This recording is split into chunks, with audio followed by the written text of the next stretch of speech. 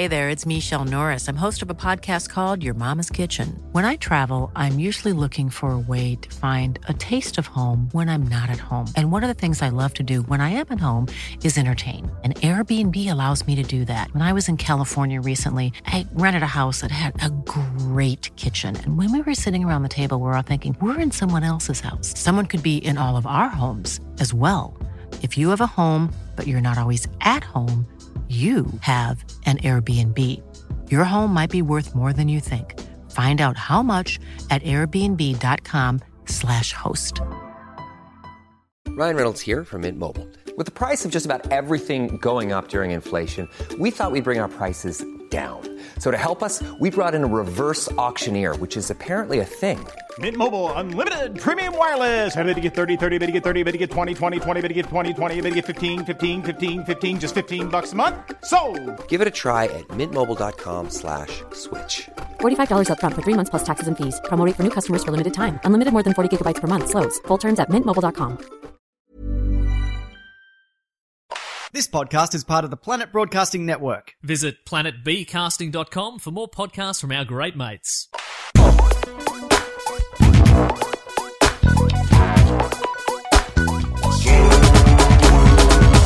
Hi, welcome back to Serious Issues, a monthly comic book podcast hosted by me, Andrew Levins. And me, Siobhan Coombs. Hello. Been a long time. I shouldn't have left you with 50 comic books to read through. Does that work? Not really. Not really at all. Also, it's way more than 50. Yeah. We got big stacks of comics in front of us, everybody, and we're going to try and get through them all in the next however long it takes. Siobhan, how have you been? I've not seen you since we last recorded. I'm good. I am heavily pregnant, for those who can't see me, which is You can hear it in your voice. Yeah, you can hear it in my voice. You're talking for two now. It's good this time around because I look much more pregnant than I did last time. So I can be much more passive-aggressive on a bus and get seats way easier. No one gives up seats for pregnant ladies. It's the worst. My wife didn't show until like 7-8 months for both kids, and she would have to just stand in front of people and try and poke her belly out as much as possible. And just never, you just rub your belly and look really sad and tired. Yeah. That's my method. So yeah, you're having a second kid. Yep. We're now going to be both members of the two kid club. Exclusive club. And which just means this show's only going to get easier to record. I think I'm just going to have more time to read comics. I think that's what I assume is going to happen. Yeah, absolutely. We have to come up with a good obscure X-Men name though for this baby, because in my head I've been calling him Gold Balls, which is not as it's not as flattering as Shatterstar. Does it have to be an X-Men? Can it be an Avenger so that you can have Avenger versus X-Men within your own house? This refers to when oh man, Shatterstar. That's his real name. That's what I actually put on his birth certificate. I'll edit that out. Do you know he has a little Shatterstar action figure that we gave him? It was released the week before I gave birth, and I was like, it's a sign, I have to get it. And he's torn off his head and scalped him. That's fantastic. Yeah. So he's Shatterstar broken.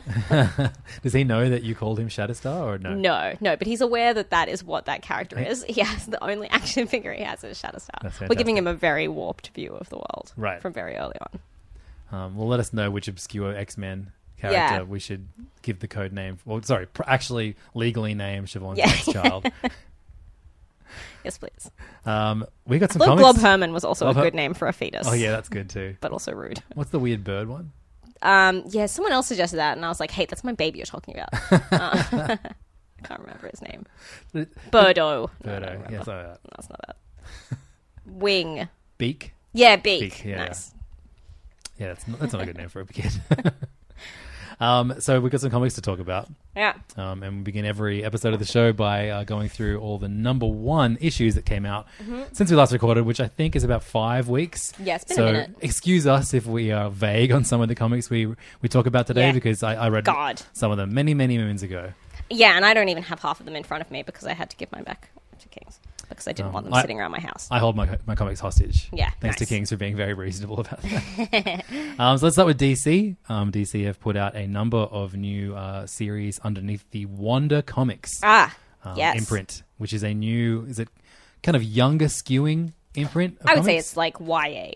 I would say that's firmly the sort of audience that they're appealing to, which I think is very clever. Well, I mean, I am definitely no longer YA. You could say I am absolutely A. Yeah. But this appeals to me way more than everything else going on at DC right now. It's because, like, the superhero genre, as I say at the talks at high schools that I go to, is a lot about, like, puberty and the changes that people go through and, like, feeling like an outsider and all of the kind of themes that work so well with teenagers. So I think it's, like, always going to be fun when you get new teen superheroes. I mean, the most successful recent superhero is Ms. Marvel. Sure. And it's because she's... Yeah, totally. like a teen that teenagers who read comic books relate to. I also think, like, DC's, like, recent editorial decision ever since New 52 was just to make things as dark and grim as possible and, like... Even when they're trying to make things fun. Remove the humor.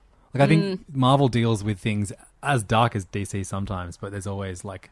It's still quippy and it still feels like a superhero book that they all might pull from.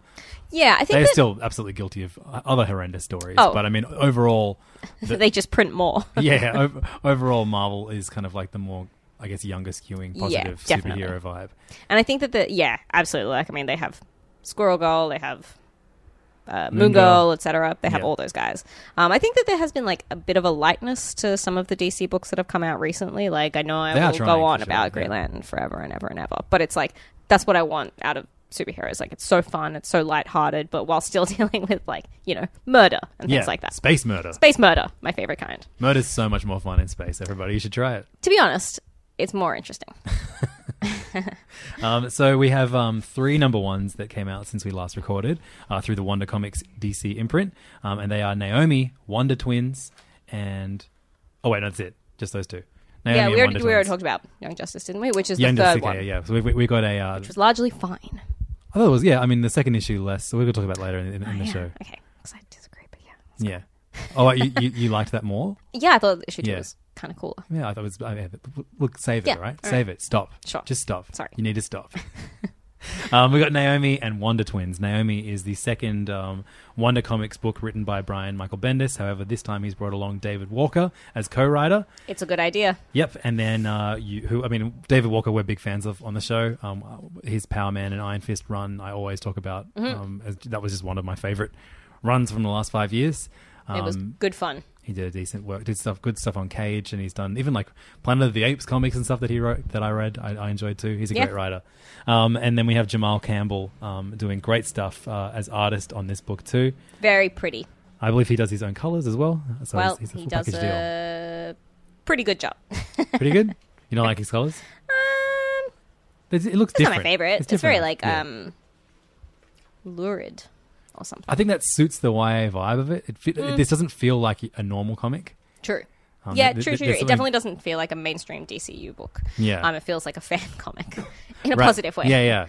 So Naomi is a girl who lives in like some random middle America town. Yep. Is it middle America? Somewhere America. Yeah. Maybe left of the middle America. Bumpkin Central or something. Bumfuck. Yeah. Bumfuck USA. And nothing ever interesting happens in her town until one day, for one split second, Superman has a fight in her town. And everyone in town cannot believe it, especially her, because she's like in awe of Superman. Superman comes back to help clean up, and people are just like, oh my God, Superman. And Naomi is an orphan who doesn't know much about her past, her parents, where she came from. However, the excitement of having Superman back here, return to a town. Some people that have been there for a while are like, oh, Superman came before, or there was superhero stuff in the past. Yeah. And so she decides to investigate these superhero happenings that happened in her town many, many years ago. And this leads her to talk to a mechanic, a strange, mysterious mechanic. A huge silent man. Who she thinks is possibly linked, obviously is her father, or knows who her parents are or where they came from. Yeah. This is a Bendis book, so we can talk about issue 1 and 2 very easily because it just segues immediately into the next issue from this first issue. But from a first issue point of view, this is a great setup, totally intriguing. I wasn't sure about this one. No, me neither. Like, it's always a slightly weird thing where you're like, older white guy is gonna write a young African American character, but like, I think she's probably quite heavily based on Bendis' daughters who are mixed race. And I think that he did a really lovely three-dimensional portrait of this character in quite a good way in the first issue. Yeah, and this is I feel like he's learned a lot since Ironheart, which I did not like. I did not like her origin story that he gave her at all. Yes, it'll be interesting to see what this character's sort of Who actual knows? origin story is on some level. But I thought this is like a really, really great. Even if I would recommend this to someone, to give someone young who's only seen DC movies or cartoons Definitely. that's never read a DC comic before, because it's like it's vague enough about stuff within its universe.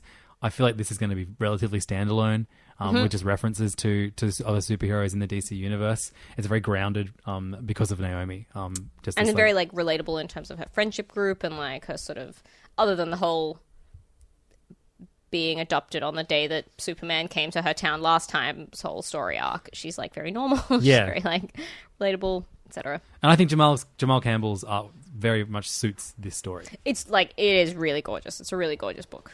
It reminds me Looks of lovely. when I first read Runaways, Adrian Alfona's art on that. I grew to really enjoy his art, but when I first saw it, it didn't look like normal comic book art at all.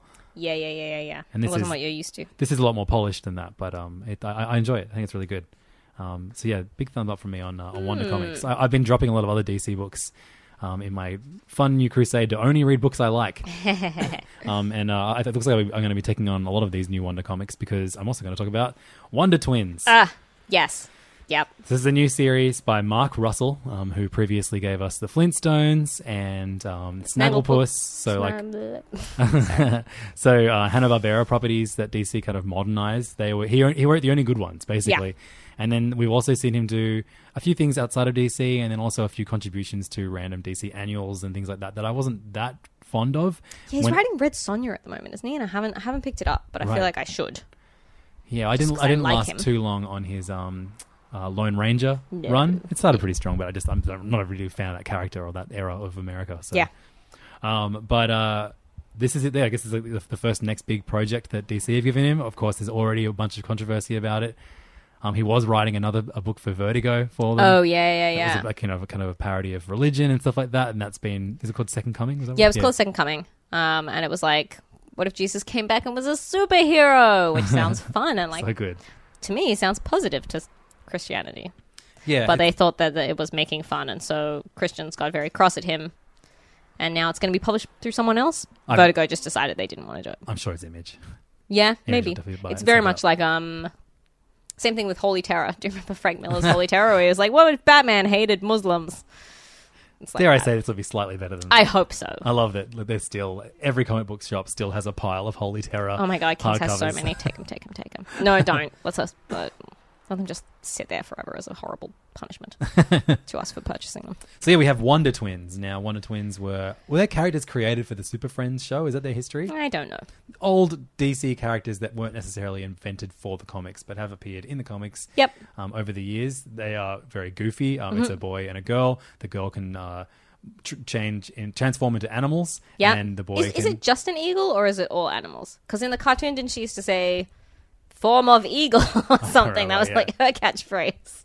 But the boy can turn into water. Yeah, like Alex Mack. Elemental kind of power. Yeah. This sees the Wonder Twins sent from their home planet to Earth, and Superman, as a favor to their father, agrees to keep an eye out for them and give them a spot on the Justice League, like home, Like doing admin? Yeah. Like they're given an internship at the Justice League. I don't think they're being paid. And meanwhile, they're trying to be, fit in normally at a high school. And the boy constantly embarrasses himself because of weird tales from his past, and the fact that he gets basically their people get very aroused when there's a thunderstorm. That was really funny. Really funny. Like They call it Thunderlust. That made me Thunderlust. laugh. Yeah. Anyway, it also deals with a Mitzel Spitlick attack on the world that none of the Justice League know how to fix, and it's solved by the female Wonder Twin literally the last panel of this first issue.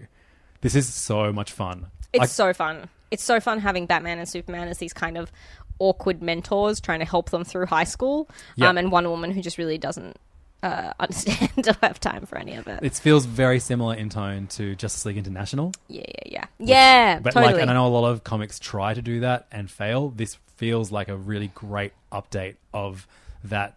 What if Justice League was a sitcom? Kind of vibe. And like the art is totally gorgeous, and I'm not trying to discount any of the work that Stephen Byrne did on the book, because it's very, very like beautiful, and he's very funny in the way that he communicates everything. But man, I just find Mark Russell really funny. He really makes me like laugh properly. So no slight on the art at all. But No. It's Mark Russell's book. Yeah, But like- I feel like when we read the first issue of Flintstones with Steve Pugh, we were like, the art's great, good. It's good. But Mark And then- Russell's a genius. But then by the end, we were like, man, Steve Pugh this is like Yeah. career best work for him. And Yeah, same yeah, as the yeah. artist on Snagglepuss, whose name escapes me.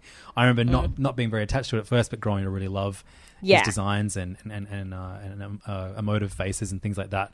And I think this is like Stephen Byrne has a very he'd be at home doing an Archie book. Yeah, which I think is a absolutely. great fit for Wonder Twins. And it's incredibly funny. It's incredibly like Mark Russell is always like super incisive about like his commentary on like high school and growing up. Like he just has some really funny perspectives that like you haven't seen covered in every single Disney Channel TV show from your childhood. I just think it's really like I enjoyed it so much more than I thought I was going to. Me too. Even knowing that it was a Mark Russell book, I was like, yeah, well, how good is it going to be? Oh, it's going to be amazing. I love it. So obligatory reference to the fact that I'm trying to read all of One Piece. Nice. I feel like Cool. the last few episodes I've brought that up, but I'm like almost 300 issues in, 300 chapters in Oh, to wow. this 900 and something chapter run so far. How's it going? It's the best, and you would lose your I mind know. over it. Like, my friend actually, did I tell you my friend gave me her Shonen Jump login? yeah. You For mentioned the Christmas, last episode. so I should read it. But I just, The app is not great, but the I also story, don't have a tablet, Right, and I yeah. hate staring at screens. I get Yeah. a headache in my little baby head. you Someone get me 300 volumes. No, don't. You should get a tablet though, because man, when you are trying to get a kid to sleep, you put it on the lowest setting of screen, so it's you have all the lights off, and you just binge those comics. That's real good fun. That does sound. I mean, that sounds almost like fun. Hey, when you're a parent of 2 children, you can convince yourself anything that isn't raising them is fun. Hectic. I have this. I was neglecting my. Who thought I was going to say children? My comics. Nice. My regular single issues were just building up on my bedside table as I went to King's, picked up 15 a week. Yeah. And I was like, oh, it's so good getting so few comics a week, but then I still let them all just stack up until last week, and I was like, oh god, knowing we had to record, trying to get through like 60 comics, like I've been the doing- old times. I've been doing almost the same, but with Strangers in Paradise, Oh, which is not as like large, and I'm just. that's dense though. It's big, Yeah. but like holy shit! Now, So fucking when good. we talk about that at the end of Yes. this episode, it's not just Strangers in Paradise. We have to get through in I know. the next couple. I have a lot of weeks. reading to do. But I'm going to do it.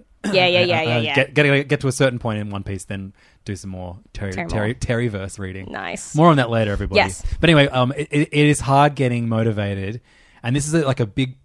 Like, I know it's so dumb to complain about reading comics, but like it's so much more rewarding to read a finished story or read an ongoing story.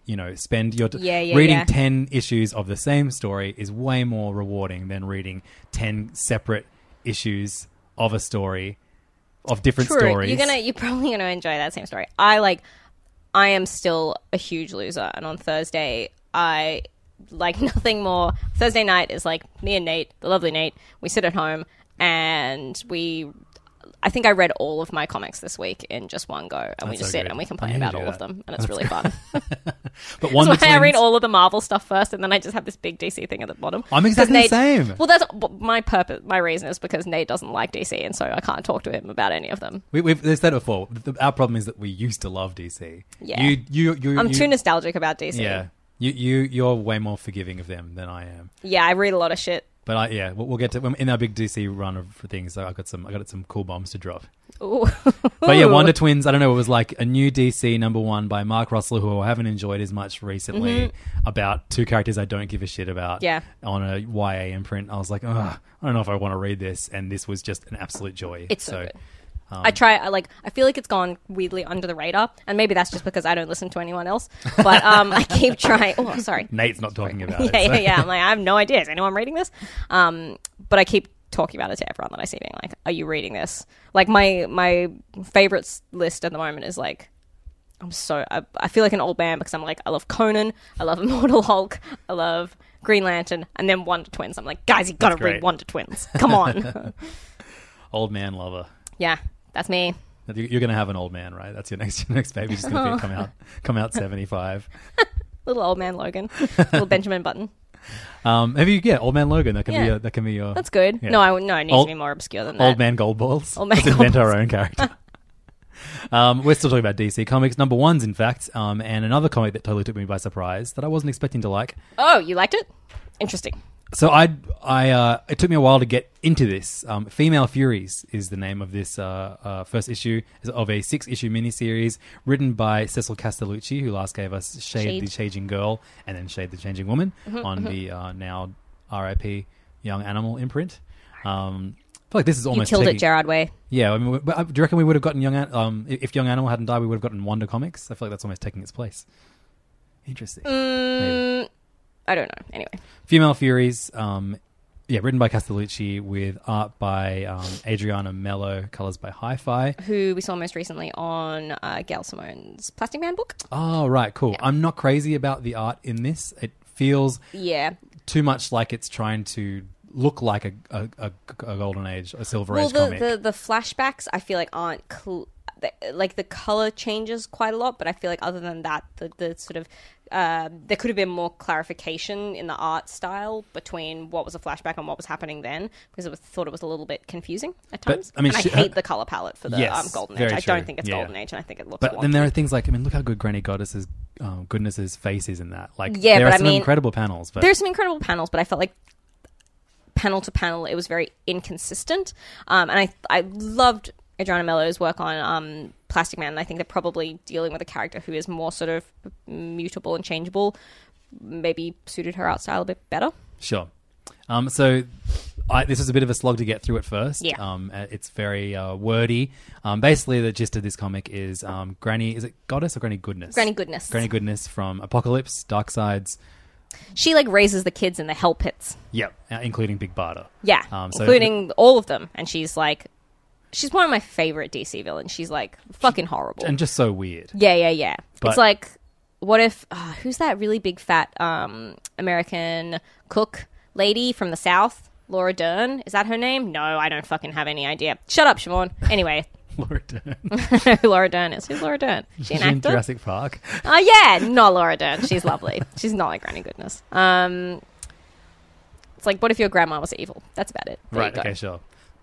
So Female Furies is all about Granny Goodness's and her female Furies, which includes Big Barda and a bunch of other random buff lady superheroes in space, having to prove themselves to Darkseid and his awful all-male minions. Yeah. And it becomes really fun and heavy-handed in like the guys being gross jerks. Yeah. And this is going to be like this kind of fun kind of rise up against these jerks for the Female Furies. I can see if you are attached to Granny Goodness being an evil character, this humanizes her in a way that I've never seen a comic do before. Yeah, like I mean, again, I feel like it's dumb to be like, I like this character to be like this because like I don't own her. But in the Granny Goodness stories that I love, she's like, you can't relate to her. She's like a total over the top caricature of this evil, sweet old woman. You know, like it's anyway.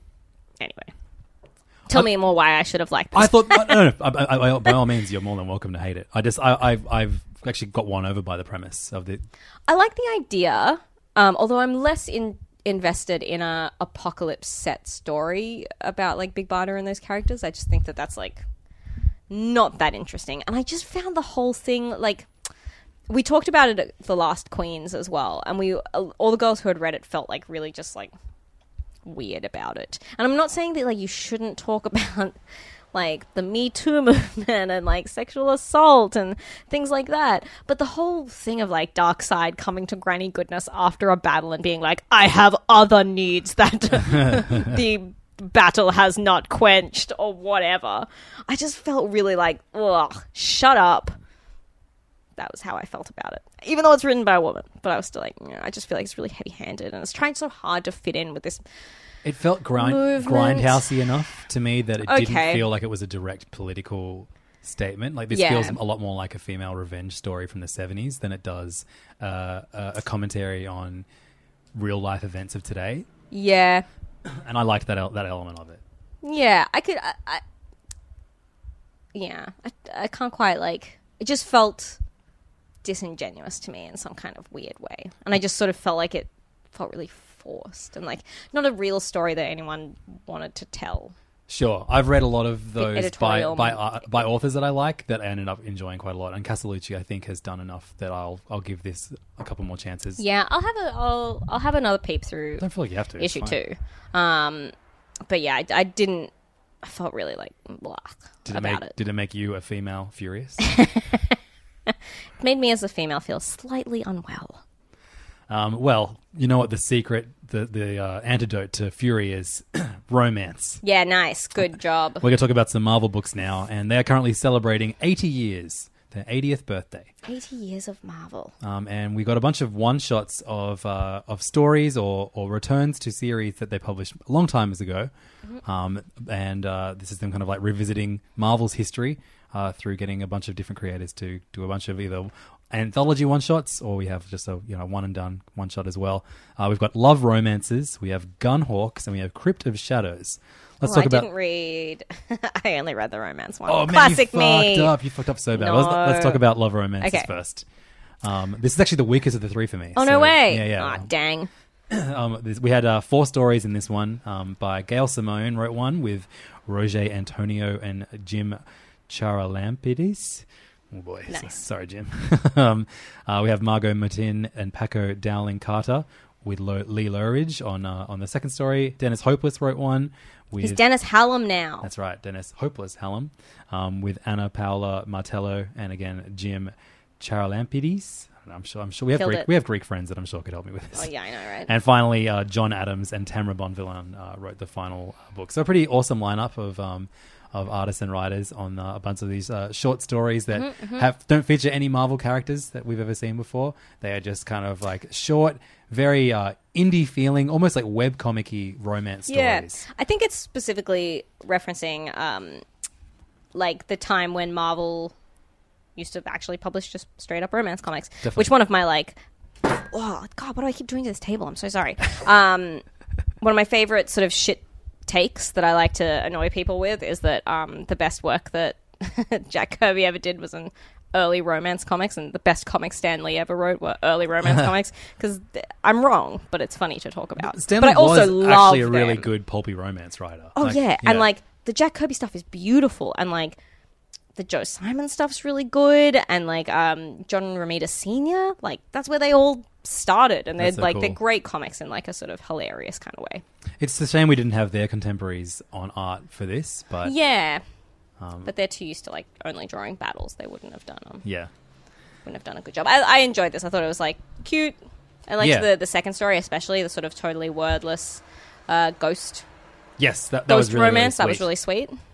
And like gorgeously illustrated. Yeah, definitely. But definitely webcomic-y vibe. I thought the best one for me was the kind of very comedic one about the couple transferring their consciousness to robots so they could their romance could live on forever. Yes, and then as soon as that happens, the robot wife decides that they should see other people. It was good. It was fun. There was some fun jokes and then just some sweet moments in this one. So yeah, Love Romances, pretty good stuff. But Crypt of Shadows was an anthology that was entirely written by Al Ewing, who's currently doing Immortal Hulk, and this fits right in with the kind of horror vibes that he's doing in Immortal Hulk. Crypt of Shadows, of course, harkens back to the many horror titles that Marvel used to publish before, which pre-code shit. That's what I was going to say. There's a lot written about like horror comics basically being responsible for the comics code coming in. Yeah. My friend just got me a big book of pre-code horror comics. Oh, unreal. And you can kind of see the point on some of them. They're like horrible in the best way. Like snuffy or? No, just very like body horror, a lot of it, which like I love. Yeah, but sure. is quite full on for kids, I would definitely. say. So we had art. There are 3 stories in this one, which basically the whole thing revolves around man in his like a middle-aged man, talking to a therapist and talking about his fear of dogs, and that kind of sets a scene for two other short stories in which he tells stories to his therapist, and so the main the therapist conversation has art by Gary Brown, who did that cool comic that Brian Wood wrote about during the Crusades. Was it the Crusades? The Viking, yeah. not the Viking. It's good. We had Stephen Green on the second story, and then Jibril Morissette Fan on the final story with great colours throughout by Chris O'Halloran. But this is just like a really great collection of stories that are all linked because it turns out that the man is like either lying to the therapist, or like there's something wrong with him. And he's saying, there's something wrong with his head that's causing him to think certain weird thoughts. And they all tie in together. There's like this great, crazy twist, and it just like felt like really great, trashy horror, with like a moral at the end and fun.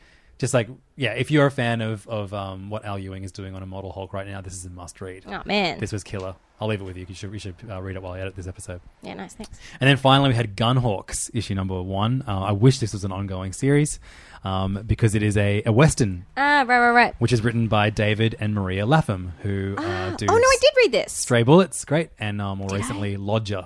I intended to read it. Also has excellent art by Luca Pizzari and colours by Niraj Menon and Rochelle Rosenberg. And this was just like a great one and done about a cowboy trying to escape his past and start a new life, but his past catching up with him and him having to make the decision. Does he want to save the people that he loves, or does he want to continue trying to live his life? Does he want to escape from his past deeds? Fuck, it was good. It's so good. So you take it you didn't read it? Nah, I didn't read it. I love West. I picked it up in meaning to read it. So I was like, ooh, David Lapham. But yeah, and this is like, Lapham is notorious for writing stories that aren't as straightforward as your average comic book stories. This was like the most straightforward book that I've read from him in a long time. That's fun. And I would love, what was that great? Obviously, Jonah Hex, the Palmiotti, and who's Palmiotti and his other co-writer author. Justin Gray. That's right. Their old Jonah Hex run, and then they did the Western All-Star Western for New 52. Like, I miss those series. I love cowboy stories. Yeah, I don't find cowboys that interesting. Okay, well, this was real good. Okay. And didn't result in like all the women being riddled with bullets. That's nice. Like most Westerns are.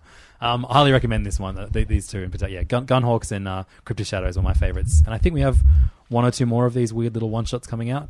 That's cool. But it's good. It's good seeing a publisher revisit parts of their history, and hopefully these sell well enough that we get more of the good ones. Who knows? Seems unlikely. They were not the only number ones Marvel put out this Goodness month. gracious, No. Marvel love putting out number ones. We have Chip Zdarsky writing Daredevil now, with art by Marco Cicchetto. Marco Cicchetto. That can't be right. Cicchetto? Yeah, No. it is Marco Cicchetto. Okay, cool. Yeah. And Sonny Go on colours for one of the best looking Daredevil issues I've ever seen. Yes. But is that enough for me to keep reading a story that felt like I've read this Daredevil story so many times before? I really enjoyed this. As someone who doesn't read much Daredevil, I was like, this feels like a really depressing but like well-written exploration You of this described character. every single run of Daredevil. Yeah, I know. I know that's his vibe. I know he's like Bendis, Brubaker, Wade. Like, Wade's the only one that didn't go Wade's the only depressing. one. Yeah. But I thought this was good. Story-wise, like plot-wise, I thought it was like fairly tightly paced. It had a good bit of him crying to a priest, which is what I expect from my Daredevil comics. I sort of enjoyed it. I enjoyed it, but I'm like, do I need to read this story again? I don't know. I feel like not only have I read this story before, I feel like I've watched it in 2 seasons of the Daredevil show as well. That's what a lot of people have said, is that it feels very much in the same like spirit as the TV show, and it feels like a bit of a continuation. Yeah. Which I didn't really watch the TV show. So. I was hoping for Chip Zdarsky to be the one to bring back the lightness of Wade's run. Nah, no way. Why This would they is do Chip that doing a again? depressing comic. This is Chip doing serious comics. Do you remember how good that run was? Yeah, for most of the time. I reckon go back all the time. Until like the very end. The weird San Francisco stuff. I reckon that holds up. I reckon I would, yeah. But yeah, that was good fun. But, send him back to his depressing roots Sure. or something. There's a little But backup. gorgeous. Looks gorgeous. Looks incredible. There's a great backup by Chip where it's like just 4-page story where on the left side of the page we see what we would see, and then on the right side of the page you see what Daredevil sees. Yeah. So it's the same 9 panels, except you only see kind of like silhouettes and words, like echoing sounds and things like that make up what Daredevil sees using his powers. I felt like it was exploring some things, which, like, again, I don't really watch Daredevil, so I was like, but I feel like I haven't really seen that many Daredevil stories that deal with, like, is he actually helping at all, or is he making things significantly worse for everyone? But is that every Daredevil? Yeah, right. Yeah. He does get a lot of girlfriends killed. Who has killed more girlfriends inadvertently, Wolverine or Daredevil? Probably Daredevil. Daredevil more like girlfriends that stuck around for a long while, whereas Wolverine will have like a girl introduced at the start of an issue. And be like, I've got Or an amnesia. arc. See you later. Yeah. Dead. Look, this is not bad by No. any means. It just, for me, I was just like... Bit paint by numbers. and definitely something I might revisit once he's done a few more issues. I mean, that Spider-Man run that he did, I didn't like at first, but then when I went back to it, there was tons of little arcs that he did within it that I really enjoyed. Yeah, true. So, yeah. And it looks great. So if you like sort of... Great-looking comics. If you like great-looking comics and you like Daredevil being exactly what you expect of him, then this might be a good comic for you. We also got Donny Cates doing Guardians of the Galaxy with his God Country... was Jeff Shaw his God Country collaborator? And then also Thanos, maybe? Yeah, Jeff Shaw. Maybe. Jeff Shaw and Marty Gracia on colors. So they're the new Guardians of the Galaxy team. Jerry Duggan still not done with Infinity, etc. It'll never end. More on that later. But yeah, Tony Cates is now taking over Guardians of the Galaxy. And the first issue saw a bunch of cosmic people trying to track down Thanos, who in his video will told everyone that he was going to... his conscious was going to be transported to someone else in the galaxy, and it's up to them to hunt that thing down. And at the end of issue 1, we find out that the Guardians of the Galaxy are now... Well, now it's like... It's not the Guardians you expect. It's like... It's Star-Lord and Groot with Moondragon and Phyla, Cosmic Ghost Rider, and Horseface. Peter Ray Bill. Peter Ray Bill. Yes. I just got really, like, disappointed in you. Sorry. I was too busy thinking about how I just dogged the pronunciation of Phyla. I'm sure it's Fila or something like that. Like the shoes. No idea. Cool. This felt like... I feel bad. I feel mean because Donny Cates has only been like an A-list writer for a minute, and I'm like, I'm tired of your shtick, Donny Cates. Do something else. But I feel like Cosmic Ghost Rider is in real strife of being massively overused. Yeah, it's a strange thing. MU. I thought he was going to show up for like an arc. No. But he's like a main character in this now. Everyone fucking loves him, man. He's new Deadpool. It's new Deadpool, and you know it. So I thought this was like semi-enjoyable. Also, it's just like I don't love the cosmic side of the MCU that much anyway. So I think I take a bit more convincing. And I love Beta Ray Bill. Yeah, I mean, look, you've not read much of Abnett and Lanning's Cosmic Run. Oh, hang on, I'm gonna. You got to close that door, Siobhan. Yeah, fucking hell. I don't know what your neighbours are doing. Your neighbours are dropping the microphones. Yeah, but look, I've stuck with it. I read the second issue of Guardians as well, and it's fun. It's fine. Again, it's not the. I didn't read issue 2, so what happens in it? Do you want to talk about it now or later? Let's talk about it now. I don't have it in front of me. I can't really remember what. But it's more of the same. Yeah, it's fun cosmic characters. Yeah. Arguing in space. That sounds fun. Like I said earlier, everything's more fun in space. True, that's true. Wolverine Infinity Watch. Okay.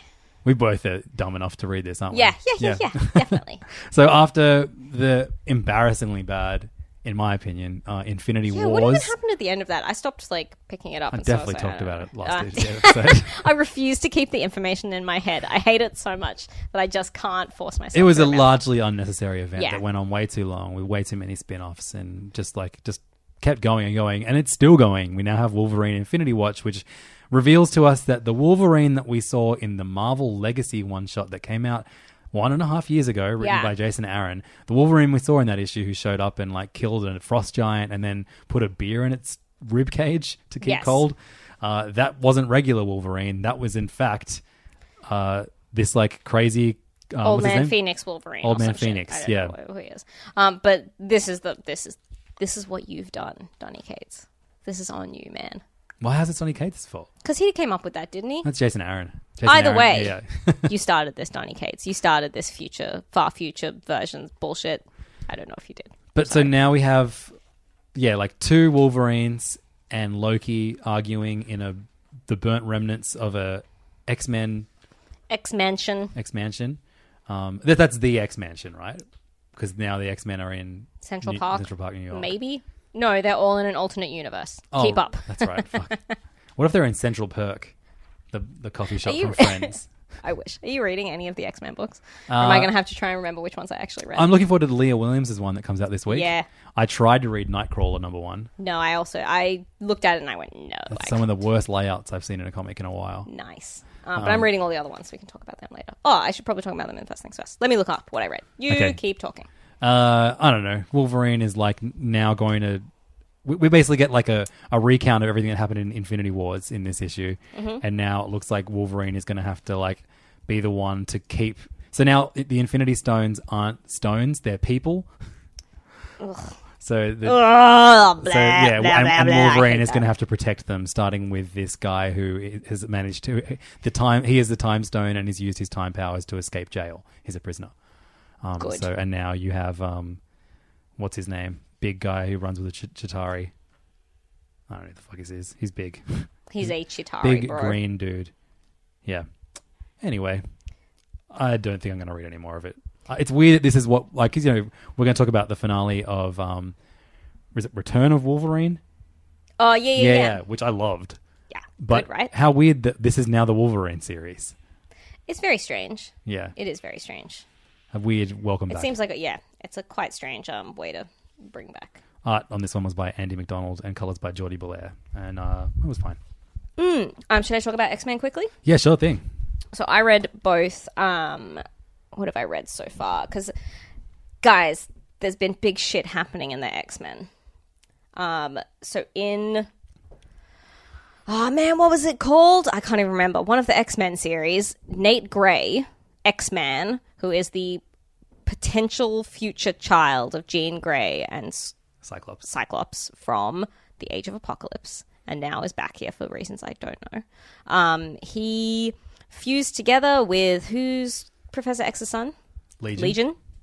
And became like super all-powerful, and he decided that he needed to fix the X universe by doing something that I have often suggested, and taking the X-Men into their own universe, take them out of the mainstream MU, and now they're in their own pocket universe or something, having left behind only Wolverine and Cyclops, I think. Oh no, there's a couple other people. Anyway, whatever. Let's say that, why would you leave anyone behind? Because fuck those guys, they're troublemakers. As Yeah, if sure. Wolverine and Cyclops are the troublemakers.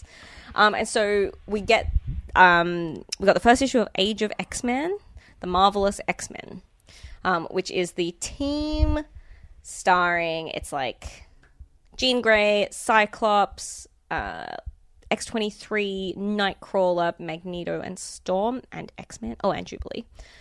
And it's written by Lonnie Nadler and illustrated by Zach Thompson. Great. Oh no, Zach Thompson also writing. Marco Feya on art. And basically in this X universe, everything's great. The X-Men it's very peaceful. They sort of stop natural disasters and everything's really great. But no one can be in love. Everyone has to... X-Men decided that the thing that was stopping the X-Men achieving their true potential was the fact that there was too much fucking in the X-Men. Hilarious. It's very funny. And they live in a little cul-de-sac, and they all live in separate houses that have their, like, personalities in them. Do you know what I mean? And Yeah. Like Flair. Yeah. Like, it's like, fucking Colossus' house is like metal and wearing thigh-high boots. No, that's not true. But you know what I mean? It's like Baba Yaga's house. But it's just really funny, and there are occasional, like, sort of insurgencies of people being like, you can have sex, it's okay, X-Men suck, and then they're, like, brainwashed by X-Men. So it's kind of like, it's this Age of Apocalypse-y, alternate universe-y, hilarious. Pleasantville Yeah, kind like of riff, Pleasantville yeah. X-Men thing. And I find it very enjoyable. It's good fun. It's very silly. And I think it's like a nice welcome change to the X universe. And I'm genuinely excited about most of the sort of little spin-offs that we're getting. So where does the conflict come from? The conflict comes from the fact that like people are figuring out that this is not the main universe, as Right. always happens in alternate universes. Everyone's starting to go like, wait a second, this doesn't seem quite right. Why can't we fuck again? I don't understand this. I have a penis. Why aren't I allowed to use it? And so we also got issue 1 of Age of X-Men Next Gen, which has this fucking best Bocello cover. But right. not Bocello interiors. It's written by Ed Brisson, whose X-Men work I'm really, really enjoying. I think he's doing like good, fun things. Illustrated by Marcus Toe, who does very serviceable, very I attractive like Marcus superhero Toe. comics. And so this is the team of like Glob Herman, Gold Balls. That's why I had Gold Balls on the brain. I think The Eyeballs in episode there. is called Gold Balls on the Brain. Look, I love Gold Balls. He's an underused character. I love as far as I can- gold balls. So this is like the school-based series. Do you know what I mean? Yep.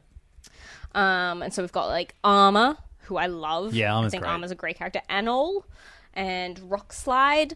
And they're all sort of at the school, and slowly like Anol goes on an X-Men mission and finds out that it's like a sort of anti-X-Men thing, and he sees people being he sees other people from the school being brainwashed and stuff like that. So we're starting to get like that conflict from there, from the younger X-Men. I just think it's very silly. It's very fun. I'm Cool, enjoying I'm glad X-Men you're enjoying again. it. That's great. Yeah, and we've got that Extremists book coming out from Leah Williams, which I'm like incredibly excited So do you about. think that'll be from the point of view of the people that are like, we can still fuck? I assume so. I Yeah. assume it's going to be like, because it's all like I can't think of who's in it. If a mutant in that doesn't say I have a penis, I should be allowed to use it. Whatever you said Look, earlier. it's a Leah Williams book. If Yeah. anyone's going to do it, I Yeah. think that she will.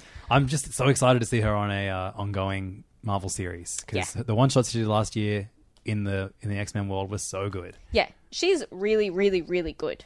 Is She's it- very good at Do what you know she if does. is Emma Frost on Magic in her book? Let me just peep. Peep it. It is Psylocke, Iceman, Northstar. Northstar, great. Yeah, so you know it's going to be very gay. Blob, great. Jubilee, maybe I was wrong about Jubilee being in the other book. And Monita, I don't know who Monita is. Okay, interesting. Yeah. Protect people from threats they won't even know existed, including the most insidious threat of all, love. Yes. So they're going to be like the crack team from the X-Men. You know what I mean? Like Yeah, kind totally. of the almost like X-Force, except instead of killing people, they're fucking people. yes. No, stopping people from fucking. Banning the Oh, fucking. right. They're actually Yeah. okay. Right. Oh no, I don't want that. But I think there probably will be. And then we've also got Age of X-Men Prisoner X from Vita Ayala and German Peralta, which looks great. Fantastic. Oh, that looks great as well. Anyway, it's good fun. Great. Go X-Men. Fantastic. Well, I'm going to move from X-Men. We got 2 more Marvel books over here that I got up. Avengers No Road Home. Yes. This is a new weekly Avengers series by the same team that gave us the weekly Avengers series last year, which was called Avengers Home. Was it No Surrender? Was that what it was called? Probably. Something like that. Anyway, it's Al Ewing, Jim Zub, Mark Waid on writing, and we have Paco Medina, Juan Velasco, and Jesus Abertov on art duties. And this is not the same team. I thought it was going to be a bunch of the same heroes. It's a few crossover, but we have Hercules, Rocket Raccoon, Hawkeye, Scarlet Witch, Vision, Spectrum, Blue Marvel, Tony Ho, Spectrum. I don't know Monica about Rambeau, Spectrum. Yeah. Yep. Sorry, I was talking about who's the chicken yellow? Anyway, whatever. Doesn't Voyager. matter. Yeah, there we go. Voyager. And Voyager returns from No Surrender. Yeah. And the Hulk, Bruce Banner, not Amadeus Cho, who was in the last series. But this is all about gods are being killed, specifically Herculean gods. The Yeah, the Greek gods. Greek gods, that's the one. And Zeus is ginger.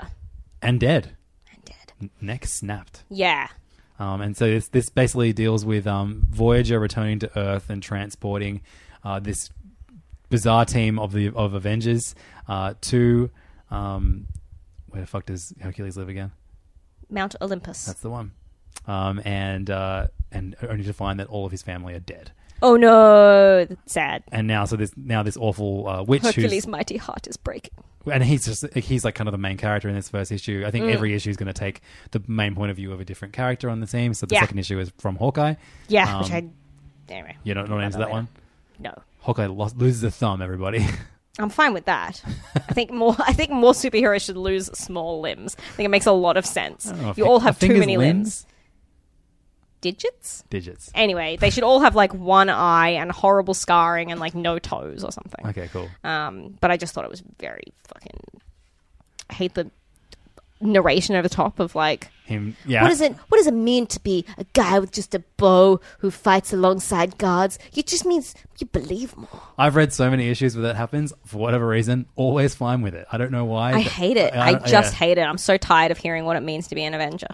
Just do the thing. Just be it. God.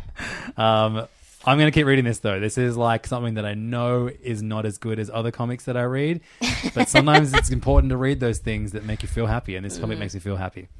This comic made me feel angry because I read it too closely. You know what? I actually liked the first issue, but the second issue annoyed me so much that I was like, nah, done. Okay, well, I'll let you know if it continues to be nah or good. Great, thank you. Finally, Last Marvel is a book that I'm sure you enjoyed. Yeah. Savage Sword of Conan. Yes, please. The second of three Conan series. Does that include the one where he's in the Avengers? No. No, he's also going to be... But great. He's showing up in the War of Realms event as well, and all kinds of weird Marvel stuff. Like, fucks everyone and kills everyone and Hell leaves. Yeah. Conan. In which order? Savage Sword of Conan is a new series written by Jerry Duggan with Ron Garney on art. Yes, which is please. just such a great choice. And God, that cover is just unbelievable. Yeah. Is that Alex Ross? I think it's of Alex course Ross. Yeah. It's just amazing. He's fucking so good. Richard Isanove on colors. This is basically like, I was like, how different could this book possibly be? It's totally different to Jason Aaron's one. Totally different. This is like a real like throwback pulpy kind of pirate buccaneering Conan book. It's still as grisly and over the top. He finds himself chained to an innocent prisoner, and the two of them have to escape. But the recklessness of Conan puts the prisoner that he's chained to in as much danger that he's as big a risk to the prisoner's life as the people trying to shoot him. Incredibly enjoyable. Super so fun. Super duper fun. I took your advice and gave the second issue of Jason Aaron's Conan series a shot too and loved it. We'll talk about that later too. But yeah, you're right. This Conan shit in Marvel is real good. Yeah. I feel like there's a bunch of writers who, when they were given the option to like get their hands on that universe, were like, yes, I'm gonna write some barbarians. But like, and we're just having Jason Aaron kind of already was like, finish the goddamned Jason. Yeah, that's true. Give me more Bible. Yeah. Stories. Jason. God. Jason. Finally, I mean, moving on from Marvel to a book called Oliver, written by Gary Whitta, with art by Derek Robertson. Yes. Colors by Diego Rodriguez. Here's the problem. I don't enjoy the play or you don't like Dickens? The story of Oliver Twist. And Gov. I feel like, Olivia Twist was, as if that wasn't blatant enough, that was going to be an Oliver, a book called Oliver. Of course, that's what it's going to be about. This is a weird. It's a girl, Oliver Twist, right? No?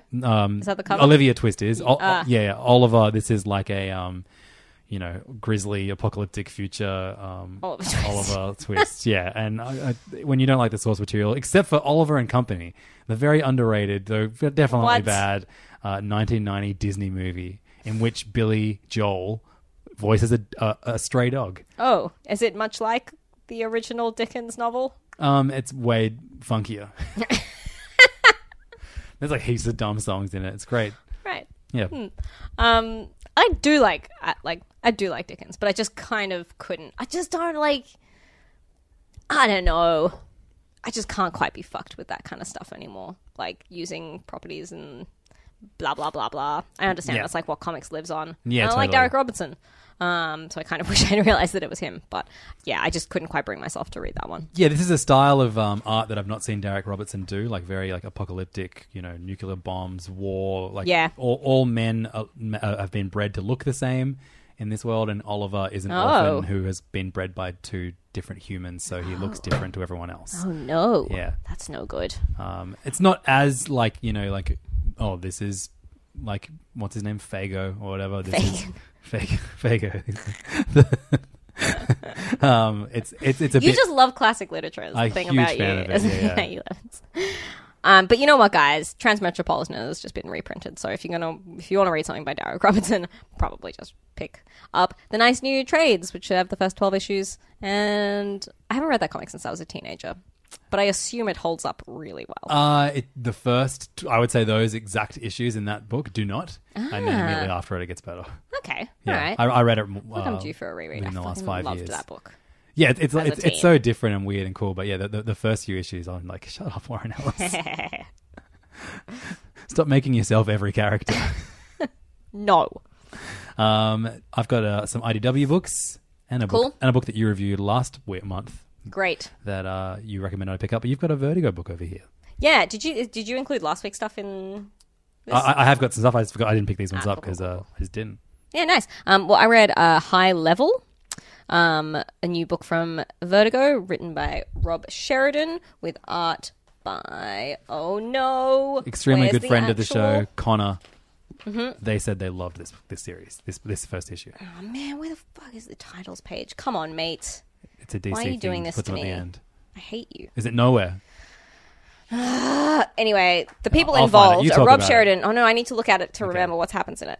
Rob Sheridan, Barnaby Bagenda, and Romulo Fiato Jr. He's a colorist, right? Yes, yeah, so yeah. you got to assume he's on colors. So I did enjoy this, but what happens in it? It's a girl, and she lives. It's a post-apocalyptic future. It's Oliver. It's Oliver. Everyone's Oliver.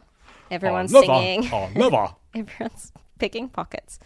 Oh God. Billy what the fuck Joel is is it? in Oh, okay, cool. Okay, so it's like classic. What was that really bad movie with Matt Damon a couple of years ago? Future Elysium. Elysium, yeah. Elysium. It's very much that vibe. So there's like Which the you poor loved, people. right? You're on the record and saying you enjoy that movie.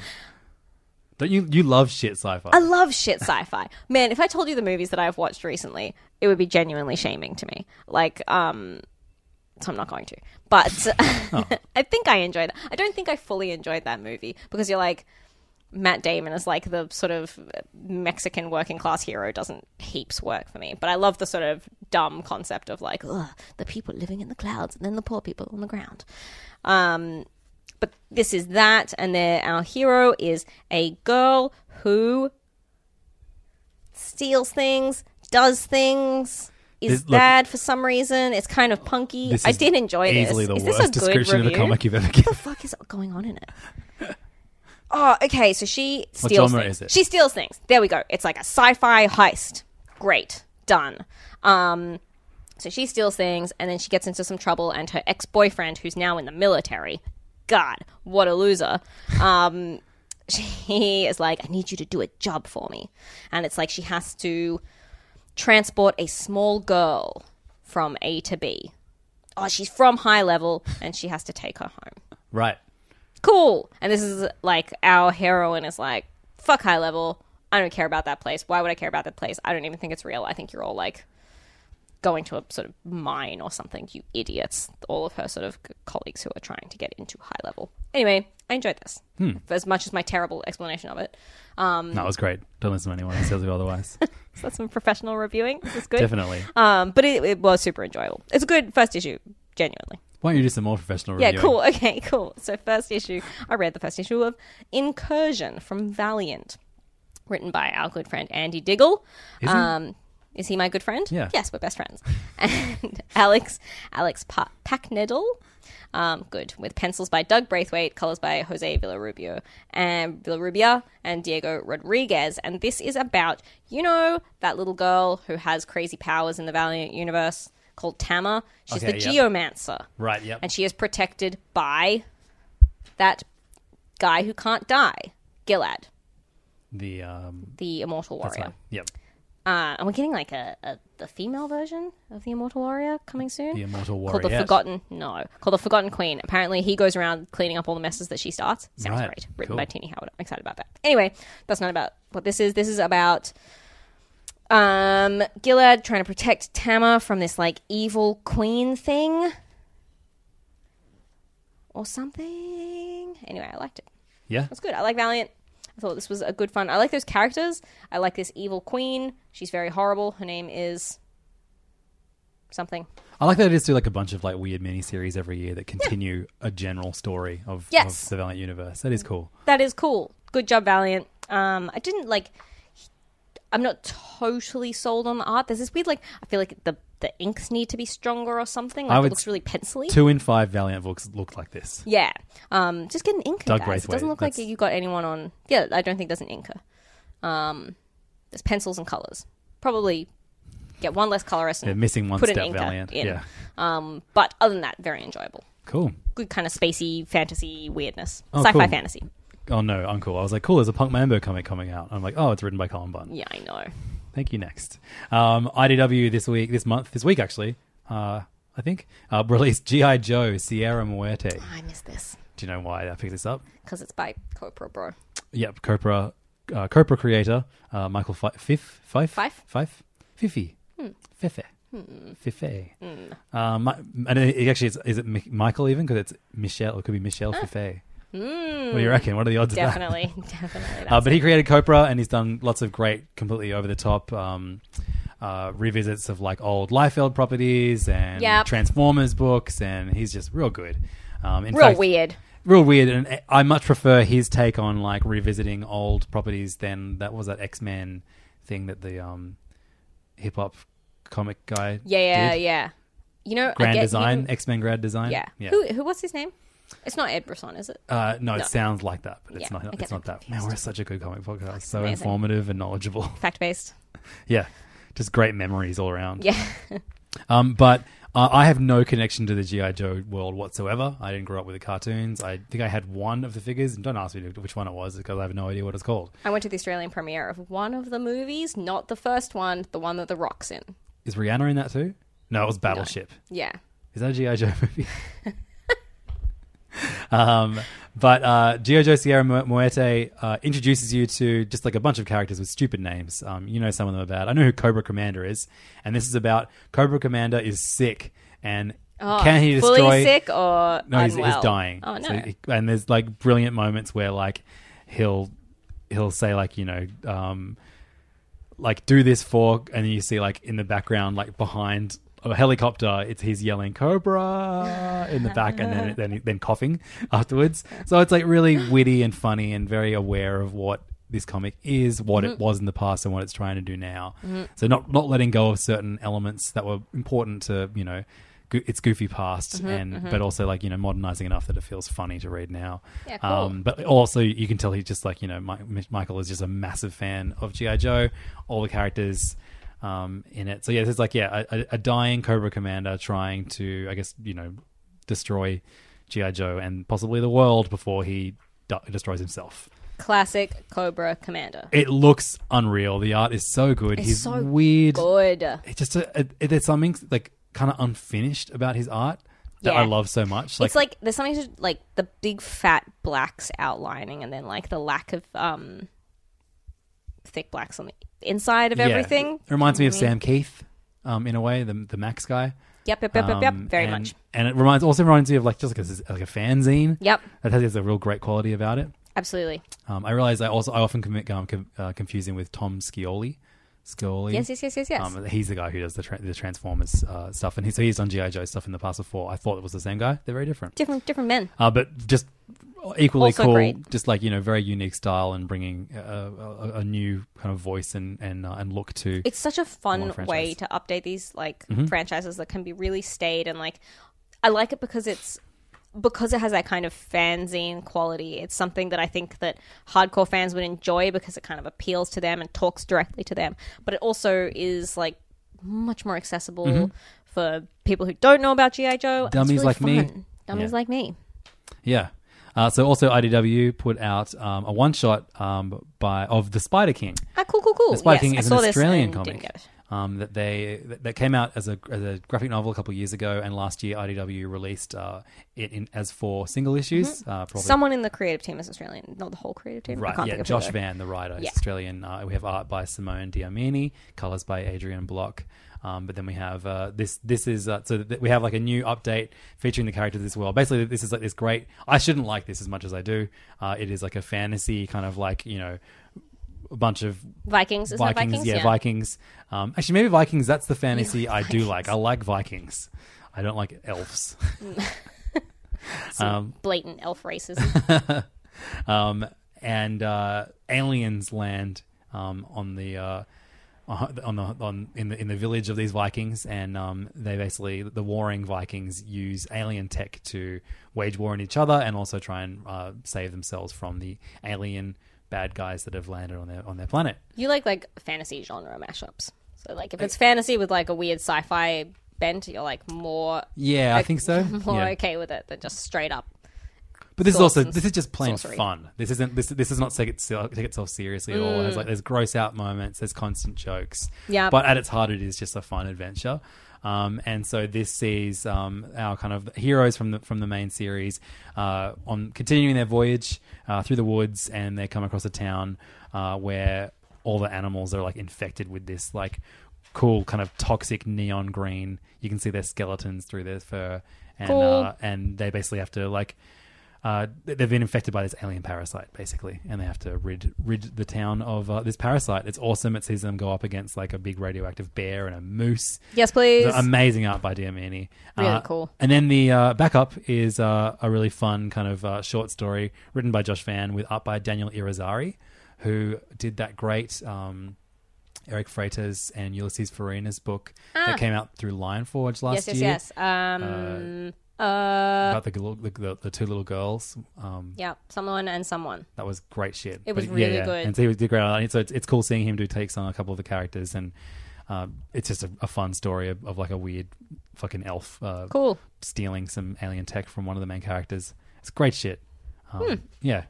Definitely recommend The Spider King. Frostbite was the name of this one shot. Yeah, nice. It was great to see a return to this world, and I hope I would definitely read more of this series. Totally, and I would read more stuff that Josh Van writes. Yeah, I hope me too. I hope he's working hard. Great collection too. Really well printed, great colors, very good shit. And finally, on your recommendation, I picked up the Dynamite release, Barbarella and Deja Thoris. Yay! This was written by Leah Williams with art by German Garcia and colors by Addison Duke, and sees a portal bring together Barbarella, the sci-fi pulpy Sexploitation character. I said pulp a lot this episode. It's a very pulpy week. And month. And then also the kind of like sword and sandals sex pot Deja Thoris. And the two of them are kind of they're written in a way that they're both kind of quippy and like endlessly bitchy and sassy, but completely not annoying. differently. Yeah. Like it's not just like Yes. yeah. It's like they're distinct characters or something, and they're Yeah. not just chicks with tits from two different, like, with different haircuts. Leah Williams has done a thing which is, like, so fucking hard to do, where she has a character like Barbarella who is, like, super hot and really smart. So headstrong too. And super headstrong, and she still comes across as likable. Well, and she's she's not like a likable Constantine who like doesn't explain any of the things that she's doing, even though they're going to affect a lot of people that she's around negatively, but kind of gets away with it. And she's nice because she's hot. Yeah. Or is she hot because she's nice? What came first? I just love this book. I think it's so fun and it's so smart and the characters are so clever and it's so fun seeing them bounce off each other and the sort of really developed characters. Like, she's paid so much respect to these characters and created them like it feels like the way that they should have always been written. Like, I've read other Barbarella comics post the originals, and they're just not that fun and they're just not that interesting. And I think that Leah Williams is just like interesting and smart enough to make these characters something fun. And I have tried hard to get into Deja Thoris comics. Every now and again I give it a red hot go, and I have never managed it with any success. This is the first time that I think anyone's done justice to either of the characters. And I And love they look great and they look yeah. sexy. Yeah, Anyway. totally. It's like the both characters look really sexy. And Yeah. Barbarella's in like a bodysuit. Yeah. Deja Thoris is not in much at all. But Yeah, she both wears of just them, nipple pasties, but she's like, I'm an archaeologist. But like in either of them, it doesn't feel exploitative. It's just like, this is a sick comic. This is really, really good. It's possible for there to be like sex in comics and for it to not be exploitative, for it to not be horrible. And I think that the answer is to get it written by Leah Williams. She's so good. She's one of so my fucking absolute good. favorites now. And I've never read that many things by her, but She's just like come out of like that's not true. I'm sure she's been working very hard. But from like the perspective of mainstream comic book fans, she is just like shot out of the gate and is like just far and away one of the most exciting voices I think in comics. Totally right now. agree. Really into it. So that's it for First Things First. Great. Can we pause so I can pee? Of course, go for it. She's back. Hello. 20 minutes later, am I right? God, this pregnancy thing. Tell you what, mates. Siobhan, so we only reviewed one image book in that big glut of First Things First. Let's talk about some image books that came out that weren't number ones. Let's do it. Are you still enjoying Die, Die, Die by Robert Kirkman, Scott M. Gimple, Chris Burnham, and Nathan Fairbairn? Yes, I am. Remind me what happened in this issue, though. Well, everything, basically, like, Everything. the whole kind of plot has been masterminded by two political figures. One of them is the current president. The other one is kind of like the man who sits above her and pulls all the strings. And there's a big kind of fight between the two of them in this issue. It feels like this is reaching a natural conclusion, like very soon. Like, I wouldn't be surprised if the issue coming out this week is the last issue, but who knows? I feel like I don't think so, because like I remember when it first started coming out, they have like, as is sort of normal for Kirkman, reasonably like ambitious ideas about how long this can go, and they were really far ahead. Like they'd already got like 12 issues in the can or something like that. They've introduced a lot of characters over the last few issues, so they clearly have lots more they can do with the story beyond the three brothers. But I find it very satisfying if this arc does sort of have a good conclusion. Yes, that's definitely. nice. Yeah. What new issue of this comes out this week? It's still really fun. Yeah, the art's still like disgusting. The story's really hilarious. Yeah, it's my favorite Kirkman comic, I think. Yeah, same. Yeah. I've never read Walking Dead or Invincible or anything that he's famous for, but I like this one. Well, I may as well talk about Walking Dead right now. Yeah, do it. That is the comic that he writes. What is happening in it? Written by Robert Kirkman with art by Charlie Adlard.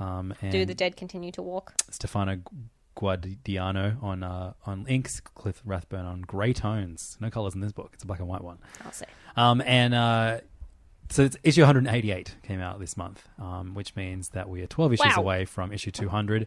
And I realized that the last time I really enjoyed The Walking Dead was around issue 150.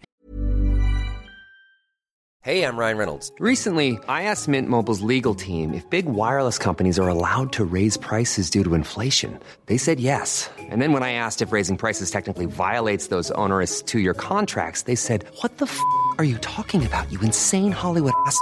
So to recap, we're cutting the price of Mint Unlimited from $30 a month to just $15 a month. Give it a try at mintmobile.com/switch. $45 up front for 3 months plus taxes and fees. Promo rate for new customers for limited time. Unlimited more than 40 gigabytes per month. Slows full terms at mintmobile.com.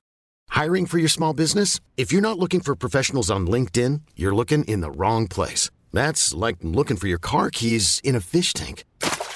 LinkedIn helps you hire professionals you can't find anywhere else, even those who aren't actively searching for a new job but might be open to the perfect role. In a given month, over 70% of LinkedIn users don't even visit other leading job sites. So start looking in the right place. With LinkedIn, you can hire professionals like a professional. Post your free job on linkedin.com/achieve today. Wow. Nice. Yeah. What you're hearing are the sounds of people everywhere putting on Bombas socks, underwear, and T-shirts made from absurdly soft materials that feel like plush clouds. Yeah, that plush. And the best part? For every item you purchase, Bombas donates another to someone facing homelessness. Bombas. Big comfort for everyone. Go to bombas.com/ACAST and use code ACAST for 20% off your first purchase. That's bombas.com/ACAST. Code ACAST. So that means that I think we're very close to this crazy build up to something shocking and crazy happening for the 200 issue.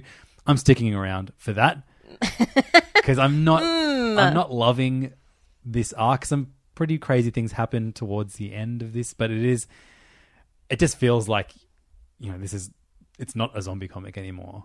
Yeah. There are zombies in it, but like it is more about like, you know, can society rebuild itself after? But that was the way apocalyptic people used to scenario. try and sell me on The Walking Dead when Yeah. I was always like, nah, I don't really like zombie books. They're like, it's not about zombies, man. Now I just want it to be a zombie survival book again. And who knows, maybe we'll get to that after issue 200. But there've been some cool, weird threats and villains over the course of the 188 issues so far. And the one that we're dealing with at the moment is probably the most boring that we've seen so far. Still, 12 issues to 100. I can do it, baby. Yeah, one you more can. year. Yeah. Oh, yeah. But the main reason I'm bringing up Walking Dead this week is that the next Skybound book, do you know about it?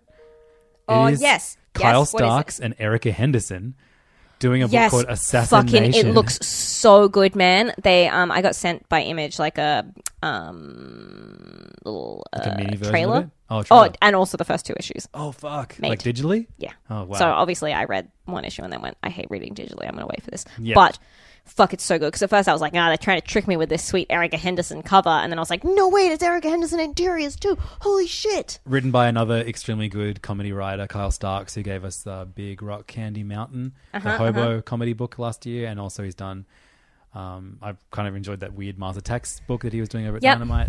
And something I read before, it was like an action book that he wrote before he did Big Rock Candy Mountain. He's a really good writer, very, very funny, and great, well matched to Erica Henderson's artwork for sure. There's like there's no kind of plot explanation really. Oh, there is a little bit. Like it's about hitmen and killers and bodyguards, but there's just the cast of characters. There's like almost more than 20 characters like featured in this one advertisement for it.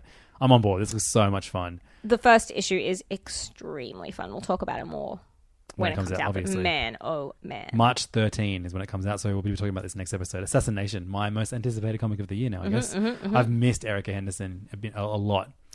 Yeah. She's just so good. I love her character design so much, and seeing her do all these great kind of thugs and, you know, muscle assassins. This is She going to has be a fun. great voice. Definitely. And she uses it to draw. She sure very does. strange. It's very impressive. Are you still reading Redlands? Yes. Geordie Belair, Yes, I am. Vanessa Del Rey with Clayton Cowles. Issue 10 of Redlands came out last month. There's a new issue 11 coming out this week. And I'm struggling with this just because I can't remember anything that has happened in recent issues. I think this is a book that would be much better in trade, and I'm thinking maybe I need to make the switch. Possibly, yeah. Like, I think that the art is sort of murky to give tone, but sometimes doesn't necessarily help in terms of communicating what's actually going on. Yeah. And it is a bit sort of non-linear and a Definitely bit sort of non-linear. confusing. But I really enjoy it. Did we talk about Buffy last month? No. Or did I not talk about issue 1? Oh, Yeah, of course, Geordie Belair is writing that, yeah. and guys, just very, very quick review, but fucking it is so good. If you ever liked Buffy, Really? if you ever enjoyed the TV show of Buffy, Oh, should I this try and- encapsulates the tone of the original series and everything that we loved about it, and it is gorgeous to look at, and it is brilliant, and Geordie Belair is so, so good. I really can't recommend it more strongly. We've sold out of it at King's. It's selling crazy huge numbers because finally, you know, it's not written... Like, it's not controlled by Joss Whedon anymore, Yeah. et cetera, et cetera. So it's just like... It's an absolute joy to read. Oh, cool. Really good. I'll definitely pick up the first Really, trade on really that. good. I might move to trade on this, though, too. I do enjoy Yeah. the tone that you... I mean... Yeah, it's like horrifying feminist sort of weird witch shit. It's But great. it jumps. I feel like it jumps not only from character to character, from different characters to different characters issue to issue, but also it feels like it jumps in different periods of time. And you're not, things that you read in one issue aren't necessarily followed up in the next one. Yeah, which is actually something that happened in the second issue of Criminal this month. I enjoyed that. Ed I read Brubaker it. and Sean Phillips, they've started doing Criminal, their long-running crime anthology series, as an ongoing series. They're not just writing a 5-issue story that's going to be collected in a trade. This is going to be a long-running ongoing series. And Ed Brubaker in the first issue kind of said like he's got big plans for this, and it's going to jump all over the place. And I was not expecting to just have a completely new story in this issue 2, featuring none of the characters that were in issue 1. Man, that was a very enjoyable story. So this sees the return of an artist, a character that is actually featured in, I think, the second trade of Criminal. He's like the main character and an artist who kind of like gets in over his head, as many characters in the Criminal universe do. Of course, this is a book written by Ed Brubaker with art by Sean Phillips and colors by Jacob Phillips, I'm just loving his colors more and more as I read more of the criminal books and the kind of things that he's doing with his father and Ed. It's a really, really different style to what Brubaker and Phillips have done in the past, but it fits it really, really well, I think. Yeah, really, really fun, and like a really like a very enjoyable thing if you know about the comic book industry, but also very satisfying to read if you don't. Like just telling a good story and using that world to kind of shape it. Really fun. No, definitely. The issue itself, it's told from the point of view of a comic book artist who he's asked to be the escort for a like a kind of like a classic, like a Jim Steranko. Or like someone who was around in the days of Stanley and Kirby, who has a reputation as a comic book art thief. He steals other people's original art and sells it to pay off his gambling debts. So a character that immediately fits in well to the universe of Criminal. But this is we see like a 1997 era kind of Comic-Con convention, we see this character in over his head in this gross world, but it's a criminal world that we haven't seen in long running series yet, and it's just so enjoyable. The depth of the characters, and even though they're despicable, there is that level of relatability that Brubaker's so good at putting into his despicable characters. It's great shit. Yeah, so good. Criminal, man. I'm so glad it's monthly, and I can't believe it's as good as it is. It's so but fun. Of course it is. When have they ever let us astray? Yeah, absolutely. One of our favorite series just got even nuttier. Ice Cream Man. Dumped a big old pile of nuts on top of these 2 scoops of ice cream that we get each month. I missed this issue because it's sold out so fast. Oh, shit. You can steal mine while I'm editing. Ice Cream Man, issue number 9, written by W.L. Maxwell Prince with art by Martin Marazzo and Chris O'Halloran on colours. This is now basically in the past few issues, we've seen glimpses of the Ice Cream Man, who is in this horror anthology series, often responsible for the horrors unleashed on Wait, did I read this one? our sad humans. But in some issues, he is being chased by a black-clad I did read this. cowboy. I'm dumb. Anyway, Siobhan's great. dumb, everyone. Did you love it? Yes, I fucking loved it. I love every single issue of this. It's fucking amazing. This sets up that these two characters, the cowboy and the Ice Cream Man, are actually like brothers. Yes. Who are like kind of fantasy creatures. Yes. Who travel from land to land and live out this weird chase and kind of unleash horrors onto whatever world although one of them is good and one of them is evil. This was such a weird and cool issue which featured no ice cream. No ice cream. None at all. But there were men. There were men. But man, this is such a cool and weird series. I can't wait for this to be collected as a full series. I hope we get. I'm not one for the deluxe hardcover editions or whatever, but I'll definitely get it for this. Yeah, absolutely. It's gorgeous to look at. It's so weird. It's so unusual. It's so different from everything else. I really love it. So good. Die, issue number 3. Speaking of fantasy, this is the Dungeons and Dragons-esque fantasy role-playing comic in which 6 teenagers are transported to a magical fantasy realm, and then many years later, 5 of them are able to escape it. Then they grow up, and then they are returned as adults to the fantasy world, and their friend they left behind. That was a very succinct description of the plot. That was very good. It's written by Kieran Gillen with art by Stephanie Hans, and lettering by Clayton Cowles. I loved the first 2 issues of this. This one kind of was more of a one-shot-esque that kind of told the tale of a Tolkien-esque kind of soldier in this fantasy world. I've been saying the F word many times in this review. Fantasy. It's a trigger for me.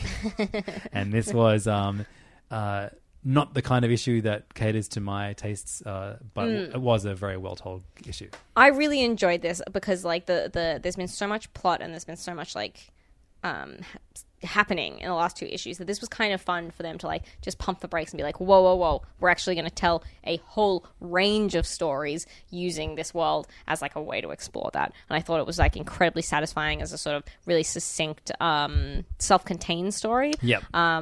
While still having lots of character development for our main team. I just think it's so clever. It's so well written. It's so gorgeous to look at. It's such a good book. Yeah. And it's morose as hell. Yeah, it was a big bummer, but I enjoyed it. Are you still reading Self-Made by Matt Groom? Okay, I have fallen behind, which I feel bad about. Eduardo Ferragato. Because he's a very nice man. He's a very, very nice man. You can hear he's a an good interview writer. with him last year. Yeah, great writer. This series is his first comic book series featuring Kyle Higgins as his editor. Colors on this one by Marcelo Costa. And this is the third issue called The Sport of Ghost Kings. And this book is all about a video game, basically, and an NPC that has a mind of her own, and so one of the creators of the game goes into the game to try and save her, and is unable to because the creators of the game try and put a stop to this creator having any meddling affairs at all. So now we're we're outside of the game. We're in the real world again. It's a confusing book to talk about without spoiling too much. But yeah, it's kind of about this fantasy world within a video game, and then the people that created this world. It's very much like a kind of more fun Westworld. I'm enjoying it. I'm curious as to where they're going to go with this, and I bet I find out in issue 4. Yeah. Which is called The Tada Moment. There you go. Very Gideon Falls, Siobhan. Yeah. I love it. It's a great series. It's a great series. Jeff Lemire writes this one with Andrea Sorrentino on art, Dave Stewart on colors, and in this issue, our two protagonists. It's definitely not heroes. Not heroes. Finally went into the Black Barn, this mysterious transporter, I guess. Yeah, or pocket universe or something. They meet face to face for the first time, and then they're transported to each other's towns or universes. We don't know how sci-fi this is getting. Yeah. But they're just the art by Sorrentino. He balances horror, gross, grotesque, bloody horror, and then with real mind-bending sci-fi traveling between realms kind of stuff. Using really insane panel layouts that are just so great. It's so good. It's so good to look at. This is the most exciting thing I've seen Sorrentino done, and I think it's one of the more exciting books at Image. Full stop. Visually, at least, the story is obviously great and very clever and very interesting. And I'm very into what Jeff Lemire is doing, but the art just blows me away. Yeah, absolutely. And he's great use of blank space as well. Yeah. Gideon Falls. I wonder how long this series is going to run for. I always think this when I'm reading Image books. With Marvel, it's 12. Yeah. What issue is this up to? We're up to issue 11. I would have originally been 12 issue mini, but I don't know. Who knows? Oh, it's so good, man. East of West just started its final arc. Oh, wow. God, this comes out so rarely that I can't... I haven't read it in years now, but I just always assume it's just going to potter on forever. No, yeah. We're heading towards the end, and it really feels like it too. This is written by Jonathan Hickman with art by Nick Dragotta and Frank Martin on colors. This is this whole book is about war and the many leaders of the various... areas of the world that have been divided up by new societies, and they're all at war with each other because the 4 horsemen of the apocalypse have returned, and there's a big war between this. It's a sci-fi book with dark kind of fantasy elements to it. It is this also it feels like an Odyssey-esque kind of quest for some characters, and it's an absolute impossible book to describe to someone that has not been reading so far. Yeah. But I am absolutely loving this this final little run, and I recommend the entire series wholeheartedly because it's just been so rewarding to kind of see where this story's gone, the depths that these characters have crawled to, and some of them get glory moments after that, some of them just keep crawling deeper and deeper. It's so fun because Hickman is so good at those stories that seem to have so many threads and then bringing them all together in a very satisfying way at the end. He knows how to end a book. I would say this feels the most like his Fantastic Four run. Okay. Even though it's completely tonally different, but in the way that he had so many different threads going, and then brought them all together at the end. So good. That's it for Image this month. Nice. Do you want to do DC or Marvel next? Should we just bash through DC really Let's quickly? bash through DC. So Wonder Woman, I read issue 62, which I think you talked about last episode, just because I wanted to finish out the first arc written by G. Willow Wilson. Yeah. And I thought it was satisfying. Not bad by any means, but I feel similarly to the way I feel about Daredevil by Chip Zdarsky. I don't feel like it feels like my first Wonder Woman book. Just a story and not that in I've the read good before. Greg Rucka, Nicola Scott kind of way. No, exactly. And this also doesn't have art as good as Marco Cicchetto. It's good, it's serviceable, but I didn't. I'm not continuing. I'm disappointed at how disappointed I am in this run so far. Well, don't take it on yourself. I feel like I should have tried harder to like it. It's like totally fine, but I feel like it's sort of playing with some of the most fun bits of maybe like the Gail Simone and Greg Rucka runs, but without maybe like the emotional center of that, or having Wonder Woman be as strong a moral core or something. It's harder to get around a just fine book if it's coming out with double shipping. So if it's coming out, twice a month, it's just like, oh, again, like that's you really, really feel it. So maybe this would lend itself better to be coming out monthly. Yeah, like most books would. Yes, agreed. On that note, Batman. I am decided that with issue 63 of Batman, written by Tom King, you're done. I'm done. Yeah, this was a bad issue, huh? It wasn't bad. It's just setting up stuff that wasn't immediately addressed. It was just like they just keep setting up these weird things. Like the last few. Yeah. You know he wants to go to at least issue 100 with this, and that's great. But, this is a series that I loved up until issue 40-ish, maybe 30-something. And then I just have not enjoyed it at all since then. There'll be moments where I'm like, oh, maybe this will go somewhere good. Like this issue sees Constantine in it, but it's like this weird inside Batman's head. Like, still dealing with Catwoman and... Yeah. Just not what I want. But then immediately after this, like I picked up the next issue and it's like not even written by King. It's written by Joshua Williamson. It's a crossover with Flash, which I've just totally skipped because I was like, oh, I don't feel like I have to. But it's completely linked to Tom King's run. It's all about Gotham Girl. Oh. Yeah, but I'm just done. I actually have made the decision. I'm not going to hate read comics anymore. It's a good call. It's not healthy for me as a reader, and it's also like it's lame that I'm like, oh, can't wait to roast this comic on the podcast. Like I'm sure it might be fun to listen to sometimes, but I want to think that I'm 34 this year. I need to have learnt something in my many years of doing whatever the fuck I do. And, I think just continually talking about things I don't like. Yeah, and I'm fine with like critiquing something, and I think it's like worthwhile to critique things that you don't like. But like, I don't know what more I can really say about Tom King's Batman run other than I don't like it. I don't like his style of writing. I'm a bit over his whole shtick. And I don't think that's like fun for anyone to listen to, is it? Yeah, I don't know. Like he's teased this big kind of Bane thing, and we were kind of getting close to that with the Penguin stuff, and I was kind of like enjoying that. But now we're just like completely forgotten about that again, and I don't care about that anyway. So yeah, I don't find his sort of. I think that I would love in superhero comics is for there to be less like nasal gaving and internalized sort of. Did you say nasal gaving? Probably. It does sound like the thing I said. Well, you know what I meant anyway, though. Of course. Like, just have a story. Do a story. Have a thing happen. Have Batman do a thing. Yeah, you know, like, it's way less exciting to have him thinking constantly about whatever. Yeah, I mean, on that note, I'm also going to stop reading Heroes in Crisis. For some reason, it's still, like, the first thing that I want to look at. Which is that impressive of Tom King, I guess? Like, it's kind of a... Well, it's still... It's a bit of a water cooler comic. He's a really good... He's still a good writer. He's just writing something that I think is terrible. Yeah, I don't think he is a good writer. I think that he's a fairly mediocre writer. There's like 4 series that he's done that I love. Yeah, true. I still like Omega Man. But this is not a good comic. Why do I love reading it? Who can say? Because I don't know. There's something. It was like even when Bendis was doing Civil War 2, it was still the first thing I read, even though I hated it. It's because it's trying so hard to be like controversial and trying so hard to be like, like it's making all these big moments happen in a very inorganic way. But like we know that like something big is going to happen to these characters that we do love, so that's the main draw card. But it's so meandering and like I barely like anything that happens in these series. Good. So I'm outie. Good. Probably for the best. Yeah. Did you like issue 5? No! Yeah, great. I don't even remember if I read that.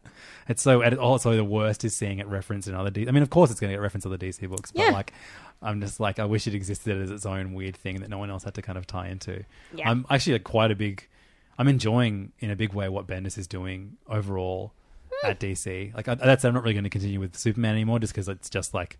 too much. Yeah, and you know what? I understand why they do it, but I also am like, just let children age normally.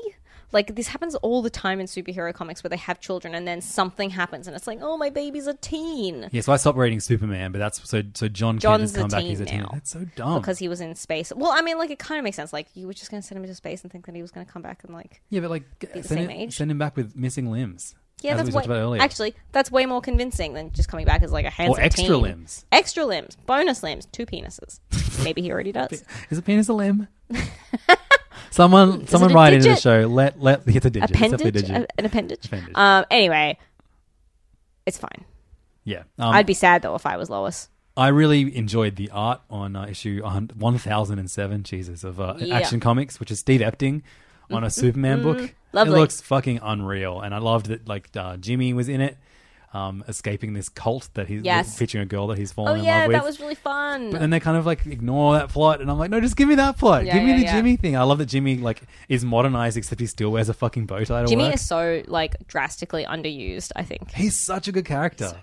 He's so good. Why would it not be fun to have, like, an everyman at the center of, like, all this nonsense going on? Let Mark Russell write that next, please. Yes. Yeah, but yeah, so I was actually quite enjoying issue 1007 of Action Comics, but then suddenly Superman hears Superman and then catches Amanda Waller jumping out of off a building somewhere and saying, I knew you would hear me. I loved that. Really? I'm like, why is she in this? That's a ballsy Amanda Waller move, and every book is improved by Amanda Waller. Okay, yeah, sure. I don't know if this one really was, but it was.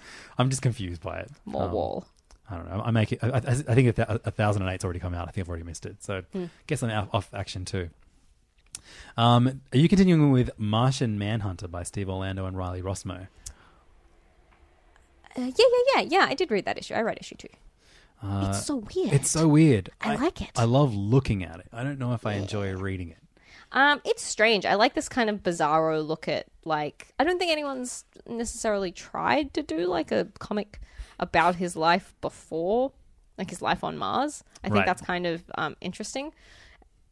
You know it's going to be a huge bummer because now I'm, like, attached to his weird blobby child who, you know, dies. Yeah. But I think it's good fun. It's just, like, it's so nice to see DC do something different. You're right, definitely, and for that reason it should be supported. So we mentioned Naomi earlier. I don't know if we need to talk about issue 2 of Naomi by Bendis and Walker and Campbell. It continues to be good. Yeah, I really solid. I was like, oh, will this be good as the first issue? Definitely was. Yeah. And it's a fun mystery they're growing. It's that classic Ultimate Spider-Man Bendis where they don't really progress the story that much at all, but you don't mind because it's just fun spending time with this character. Absolutely. Young Justice issue 2. We mentioned this at the start of the episode, written by Brian Bendis with art by Patrick Gleason and Emanuela Lapacino, and inks by Ray McCarthy, Alejandro Sanchez on colors. So the reason I liked this is because I like what he's doing with Cassie, who I think is a fairly Wonder Girl. Yeah, Wonder Girl, who has never been treated especially well, I don't think. Like, she's a bit sort of dull and paint by numbers and just like a headstrong girl superhero. And so I thought that they at least did a good job of, like, fleshing her out a bit more and having her be a bit more interesting and sort of talking about what she's been up to because she's not been used in a really long time. So I enjoyed it. I loved her interaction with Zeus. Yes. Her grandfather. Yes, that was very good. I made it sound like I didn't like this issue at the start of the episode. I definitely enjoyed this issue a lot. I like it more than issue 1.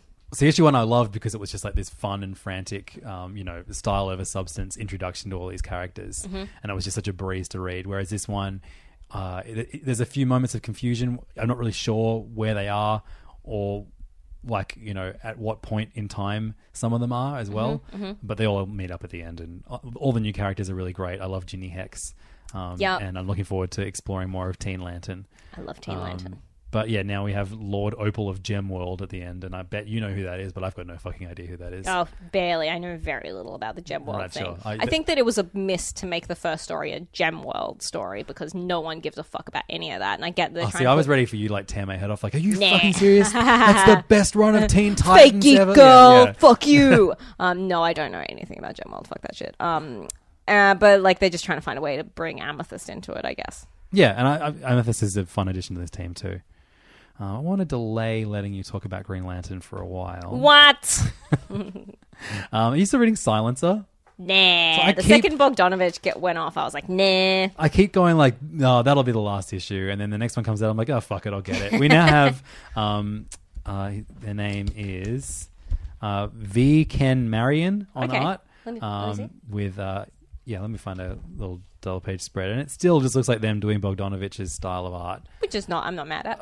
But the colors are really washed out. Yeah, but this is like a kind of a flashback issue, so that kind of works for it. This is how Silencer and Talia al Ghul met and made the deal to begin with. Cute. And I was like, do I need to read this? And it was really enjoyable. Written by Dan Abnett. I feel bad for Abnett, like, because his like name is. He gets so much work. Well, no, just like this is like I think like the best thing that he's done in a long time, and it feels like this like one of the few good things to come out of this dumb brand new Age of Heroes DC thing did. Where they were like, oh, the art is the focus. Let's put the artist first. Except this is like the seventh artist on Silencer in that is almost probably the funniest move the DC have done in a really long time. But every single one of those hilarious. books, was guilty of it. But this is absolutely Abnett's book, and it's a great she's a great character, and it's a great addition to the DCU. I think. Yeah, I hope this character sticks around. I hope that we get more cool assassin stories. So because of that, I am going to stick this through. This is going to be the book that I'll read until the end because I think this is a really cool addition, and I think Abnett's best work since all the cosmic stuff. And I'm genuinely impressed that his Hercules run was very good too. I'm genuinely impressed by how long this series has managed to run for, and actually how long some of them have. Like Damage is still going, I think. Yeah, he's just been Damage, cancelled. Terrifics, and Silence is still going. Is Silencer going for a while? Or has it been cancelled? I don't think it's been cancelled. Which is cool. Like, it's obviously found a... Keep it going. It's good. Fan base. Good book. Are you still reading Deathstroke? Yes, I am. Bro, I don't know what fuck goes on in this. It's the greatest, I don't care. It's so fucking good. amazing. And now it's all, I think it's coming to a close soon. But, man, Priest is just so...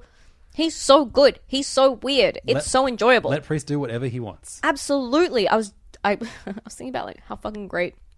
those Justice League issues he did were. Yeah. Whenever anyone brings up the Snyder ones or how bad it was before Priest took over, I'm like, in the middle, Priest did 20 10, 15, I don't know. Not even. It was 6 issues max. No way. It was, yeah. I was like, it was in the teens. It was in the teens. But it was a really, really great run featuring so many different heroes, so many different... His great framing devices. Yes. It felt like the sort of Grant Morrison, Joe Kelly kind of era, and it was just very, very good.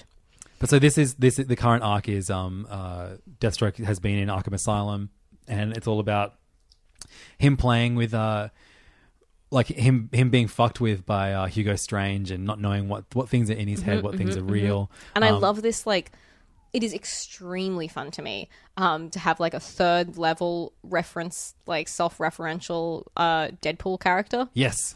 So good. It's so great. Because Deadpool was based on Deathstroke. It was a comedy version of Deathstroke. And to have now a Deadpool in Deathstroke. Just that should annoy me, but it's so well done. It's so well done because Priest is doing it. And also Two-Face is kind of a supporting character. Yes. Has been for the last issues. And I'm like, please, if any of the DC villains could handle their own series. How good would a Two-Face? I haven't got a Two-Face ongoing. That would be so good. Let Priest write a Two-Face ongoing. Yeah, true. And he has done so much for the Deathstroke family. Yep. Really good. It's so good. And so we have a team up between Rose and Two-Face, and it's so good because Two-Face, you see the two sides of him, obviously. But then Hugo Strange has made a second Two-Face called Four-Face. It's so bonkers. There's an alien invasion, which may or may not be in Deathstroke's head, and they never clarify whether or not it is. Robin, does it matter? Robin it's thinks Hamlet. Robin's Deathstroke killed 6 homeless people. Come on, it's so great. It's so great. It's a really good book, man. This has been a great arc. Next up, we have the Terminus Agenda. So I guess that that sounds finite. That might be the end of it. I don't know. Maybe. Yeah. But man, it's fun. It is a very kind of self-referencing superhero comic, which I think is so fun. It's great. It's super good. The Wildstorm, Warren Ellis's collaboration with John Davis Hunt and Steve Buccellato. We're at the end point. Yeah, we have 4 issues to go. So we had issue 19 and 20 in the last month of this book that feels less like the setup of a new universe now than it does it's just going to be a contained 24 series. We've got the Michael Cray book too. I don't know. I kind of was hoping that it was going to be him building on. I remember when it was announced there were going to be more miniseries to come out of this, but I guess it maybe hasn't sold as well as they were expecting. But I'm glad that they're. I don't care. I love it as is. Yeah, so we finally got Midnighter and Apollo showing up in issue 20, and one of the greatest action scenes I've ever seen. Yes. Oh my god, the second Midnighter kicks that dude around. Oh, I was like, fuck yes! And just the swagger that when you write Midnighter is one of the most self-assured. He's he makes Batman look humble. Yeah. Because he's so cocky and sure of himself, but also an extremely capable superhero. And as he kind of talks to his foes as he fucking kicks their head off or chops their head off or smashes his knee into their face. Yeah. It's just, man. Just dismembering dudes with his hands. And then I've never seen Apollo's powers be as well defined in an action sequence either. This was just killer. And even though this didn't do much in the way of world building like many of the issues have, this was such a fun relief from that constant oh shit, I got to remember all this shit for the next issue. Yeah. This was just okay, here is a really exciting action sequence for 2/3 of this issue. This is going to be such I say this all the time, but I would genuinely love to reread this from the beginning when it's all out in trade because man, that's going to be such a fun, satisfying read. Oversized hardcover. Yes, give please. it to me. I'll buy that. Yep. John Davis Nate Hunt. will be annoyed, but I'll buy it. John Davis Hunt is definitely going to do something huge after this, off the back of his work on this. He's so good, man. Yeah. These are some of the best action sequences. Of the final panel after the action sequence, it cuts to a family looking on, and this little girl just says, "What the fuck just happened?" And then that's the end of the issue. It's so good. So good. God, you're so good, Warren. That said, though, that was probably the easiest to follow issue of the Wildstorm. Yeah, every so often he's like, okay, I know there's been a lot of really complicated plots, so here's just some fighting. Yep. You love it. We do. We're one issue away from letting you gush about Green Lantern. Yes. You're also reading Catwoman. Books of Magic. It's a Vertigo book from the Sandman universe, written by Kat Howard with Tom Fowler and Jordan Boyd on art. It is the kind of the young boy studying magic, and there's a lot of similarities between him and Harry Potter. But Books of Magic was first, man. Yeah, right. But this is a series that I'm like, do I still like this? And then I read it, and I'm like, hell yeah, I still really love this. It's really, really well written. The characters are really well defined. This issue issue number 4 established a new villain in the school librarian. And there's a few great scenes at the library where one of his rivals at school discovers that he's using magic, and then he drops a bunch of books on his head and he's like, no one's going to believe you, everyone's going to think you were seeing things. It's it's really, really fun, and Tim, the main character, is kind of a dick, but in a really fun, enjoyable way. Nice. And I'm like, yeah, actually this series is great, but then this ends with them entering the dreaming. I'm like, no, just be your own thing. Don't do that. I don't want to see Sandman and shit in this. Too late. So if I'm Neil Gaiman needs to get paid. I'll give the next issue a shot, but if this is going to be more dreamery, I don't know if I can handle that. Yeah, fair enough. What a weird little experiment this has been. I mean, sure comics always should experiment, but But they should only experiment with things from the past. Talk about Catwoman quickly. Yes, so this is part 2 of the Something Smells Fishy sort of mini thing where Catwoman is stealing some shit for Fish? Penguin. No, that's why it's fishy, because he's a penguin man. Written by Joel Jones. Unfortunately, Joel Jones hasn't been able to keep up with the schedule, and so I dropped it because of that. But we have Elena Casagrande and Fernando Blanco on art, who do a really genuinely incredible job of aping her style while also making it their own. I think it's still a gorgeous book. It's not as good as if Joelle Jones was doing the whole thing herself, but man, it still looks great. And I'm still finding it very enjoyable. There's a great heist sequence in this. What? No, it's all right. Okay. It's got a funny text. All right. Okay, good. I was like, what?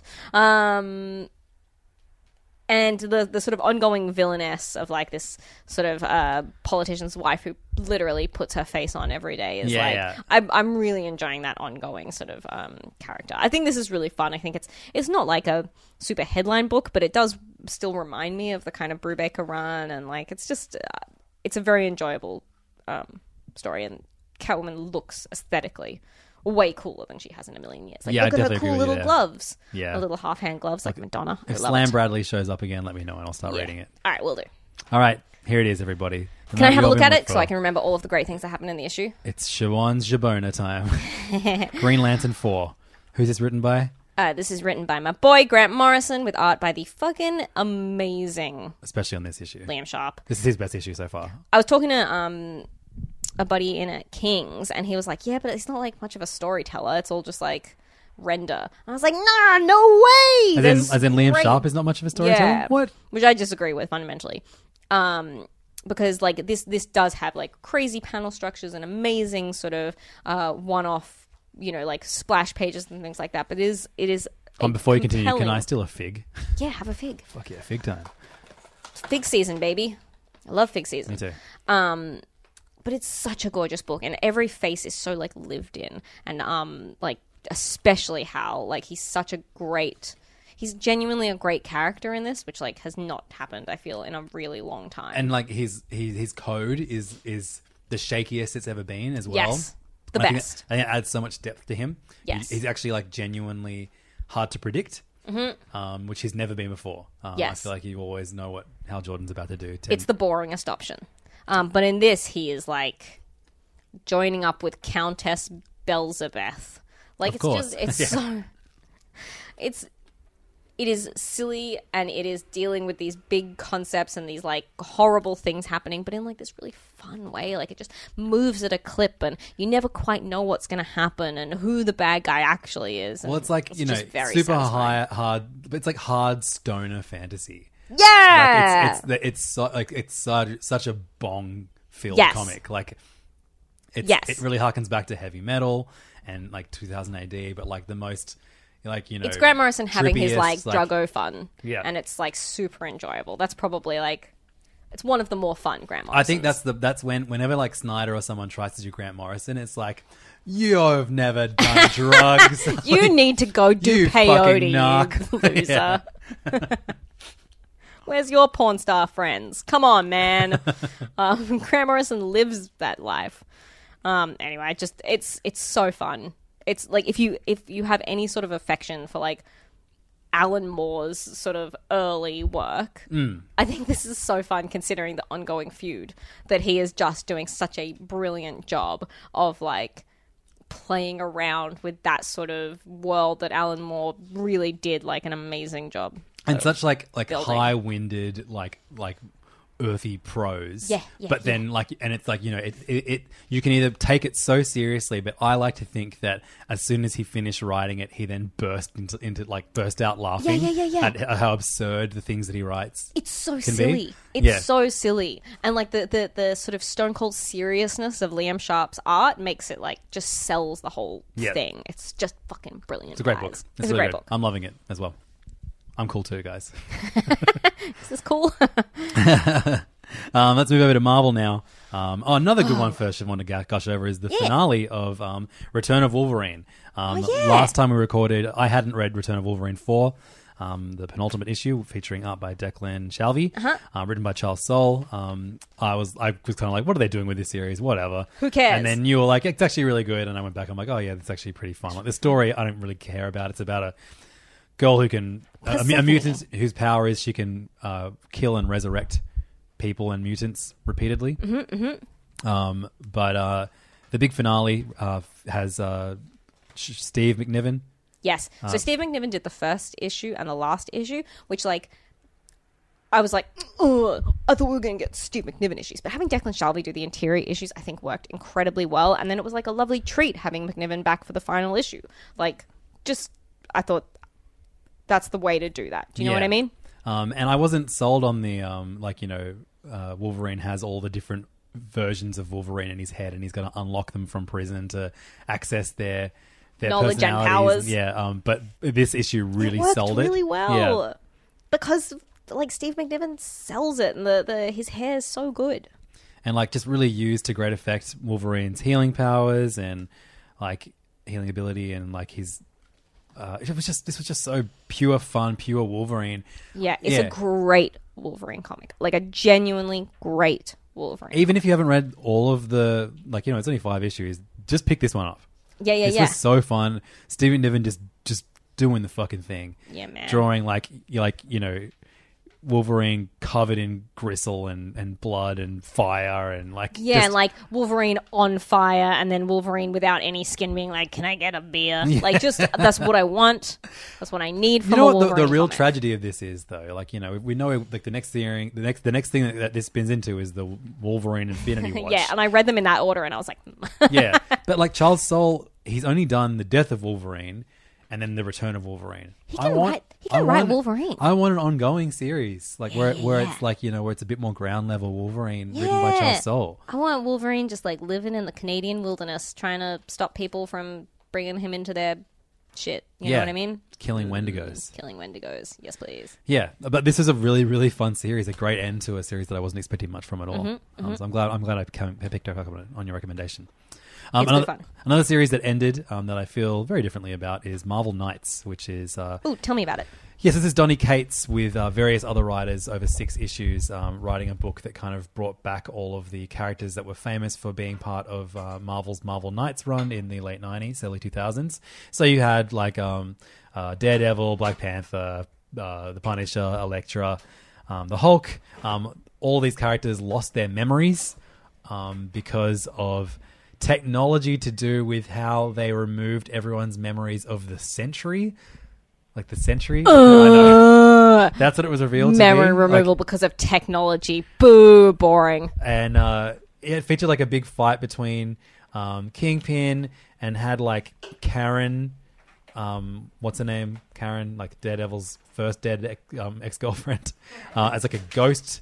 And then ended on like I don't know. It was just like, I think this is actually the first... in my opinion, actually bad book that Donny Cates has done for Marvel. And I haven't really heard anyone saying otherwise. So I think this is going to be like pretty quickly forgotten as like a fun experiment that maybe wasn't that good. Yeah. People were quite excited about it, and then it lost any sort of momentum from my end of things. Pretty unsatisfying to read all of it. Yeah. So the opposite Stick of how I to feel. your dumb, stupid, future whatever characters, Donny. And then put them in everything. Yes. This only wasn't good. Yeah, you should have put your stupid Cosmic Wolverine Ghost Rider in that or should've whatever. shut off. Exactly. Well, that's Jason's. Let's talk about Spider-Man for a bit. We got 2 issues of Friendly Neighborhood Spider-Man by Tom Taylor and Juan Cabal. And I want to start this by saying Juan Cabal... The very friendly Tom Taylor. God, Juan Cabal is good. Oh my God, yes. Did we talk about last time how I had a conversation with Tom Taylor and he was like, I know nothing about Juan. He's like just this dude who can really draw, but he tells me we talk every day and I know nothing about his life. That's so good. It's just this mysterious...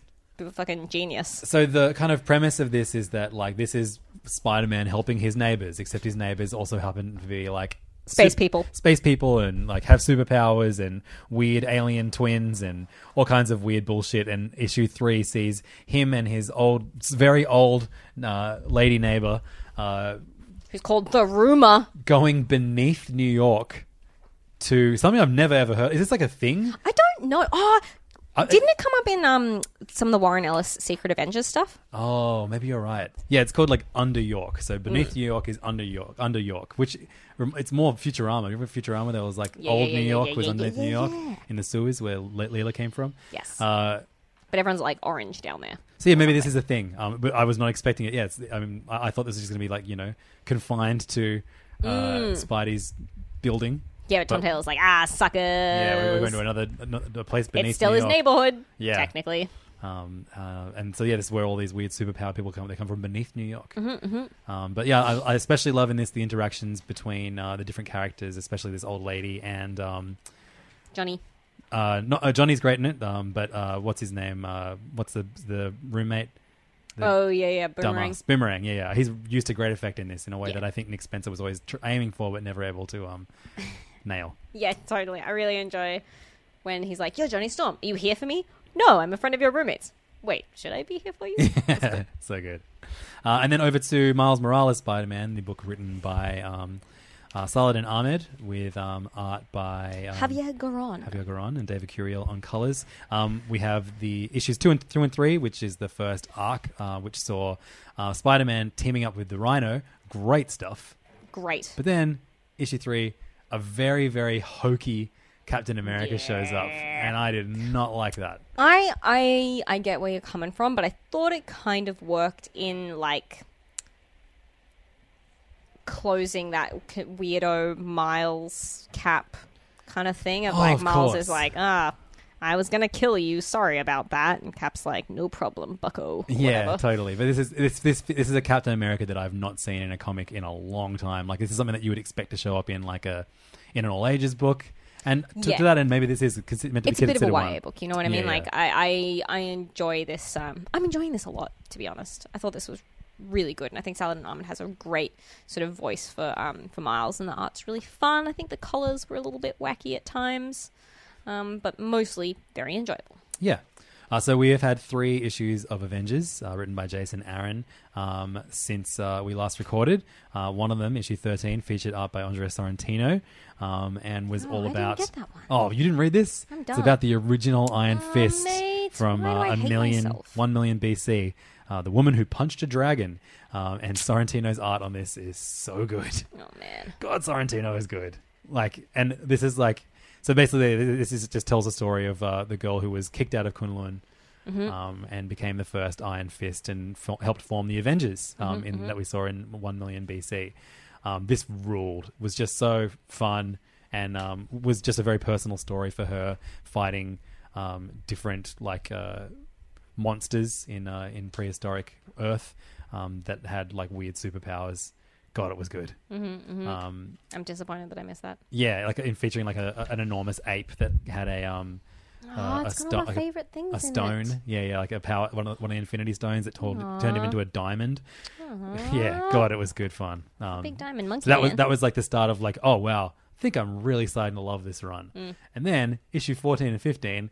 We have Blade on the team now. Yeah. And in the lead up to War of the Realms, I thought it was all going to be boring setup for all the realms all the Thor stuff coming to Earth, etc. I thought they were just going to kind of slowly set the team up, but instead we have another war. It's a civil war between all of the vampires on Earth who are trying to capture a sick and dying Count Dracula who just wants to live out the last days of his life in peace. This is pretty fun. It's so stupid and fun. I hope that Blade stays on the team after the vampire story I imagine is he finished. will. Yeah. David Marquez is the artist on these 2 issues, 14 and 15. We have various colorists and inkers working with him too. Jason Ponzor and Eric Arciniega.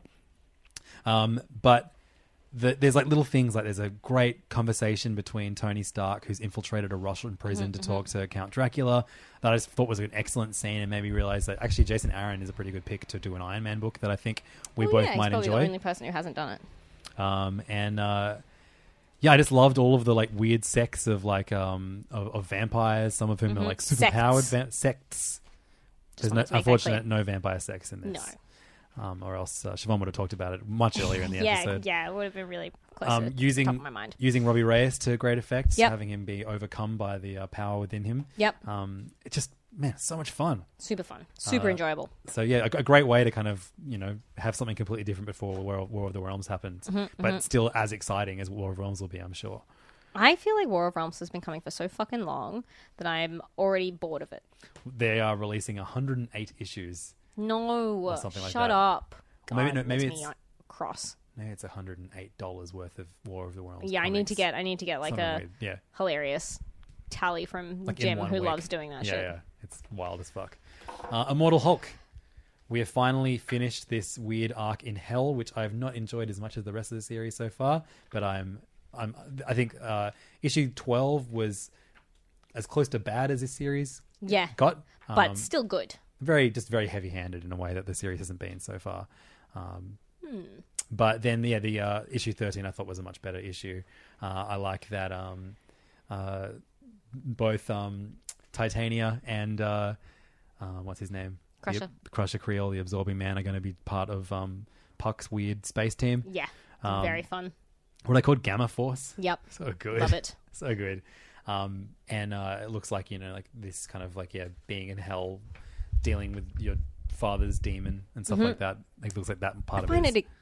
I still enjoyed that, to be honest, but I know what you mean. I think being in hell was the part that I was like, come on, get out of hell. Yeah. But I like the literal dealing with your father's demons taken to a very literal. Yeah, definitely. That was really enjoyable. And what's really satisfying for me is that I feel like this book has obviously been massive, but the other day I went to recommend it to someone at King's and I didn't have any of the issues. It's been selling out in single issue, which I'm very pleased about. Right. Crazy as fuck. That's awesome. We're back to Jason Aaron quickly. Thor issue number 10. Speaking of War of Bored the of Realms. Thor. Bore. Yeah. Good. We had a tale of looking at fathers. So you had Odin and Thor having a big fight, and then you had Loki and Laufey. It was a good issue, like a strong issue about, you know, Odin kind of unable to be a good father. And it's easier for him to turn to Iron Man at the end of this issue than it is to actually confide in his son at any point. True. How sad. So sad. It's hard out here for dads. Mums have it easy. And finally, from Jason Aaron, we have Conan the Barbarian, issue number 2, with art by Mahmoud Azra, Matthew Wilson on colours. So I think that the evil little girls are going to be or the little twins are going to be in the Avengers book that Conan is in or something. Oh, I think right, they're gonna okay, be sure. The villain in that. But this saw him teaming up with an enemy tribe to help kill these monster snakes. Was that? Yes. Yeah. I think I talked about that issue last time. Did I? Maybe. Oh, has there been a third issue? I don't think so. I liked this a lot, though. Good shit. Fuck it. It was a great issue, right? I'm glad you talked me back into reading this book because it's good shit. It's really it's I'm glad super you're a enjoyable. dumb old It's man. great. I'm a dumb old man these days. Speaking of dumb old man, I read Uncanny X-Men issue 12, written by Matt Rosenberg with art by Salvador Larroca. Which of those two is the dumb old man?